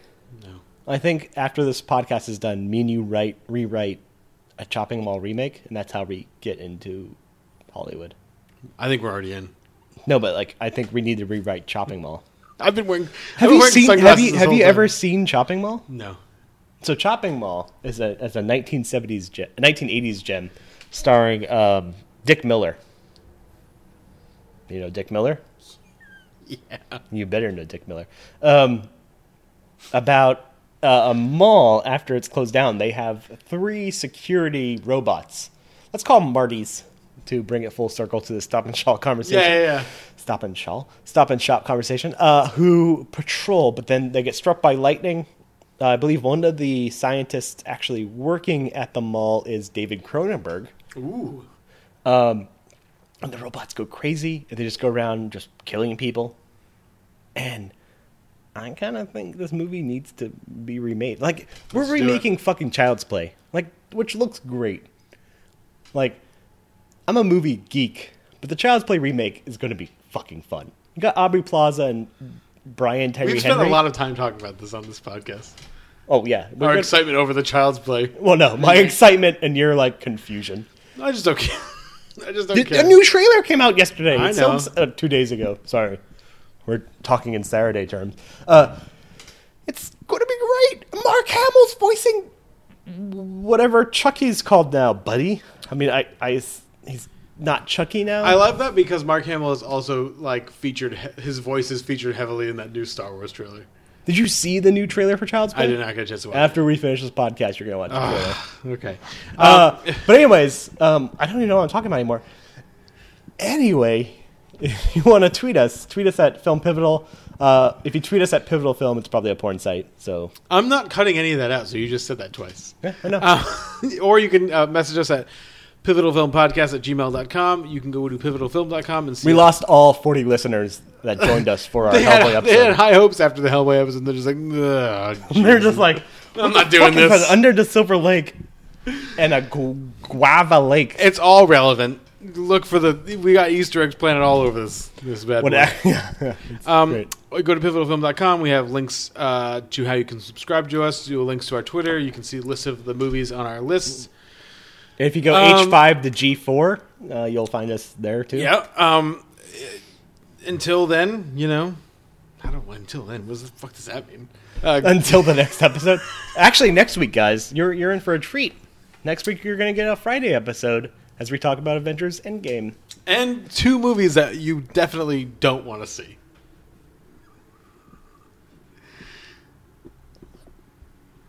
On our list? Try to imagine what those are. No, those movies are... One of my movie's great. No one wants to see that movie. The movie's great. No. There's some French movies in their life. Yeah, that's what that movie is. It's just a French movie. Okay. In a post-apocalyptic world, you gotta get some French. Figure out what those movies are, go see them, drink a beer, and we'll talk to you next week.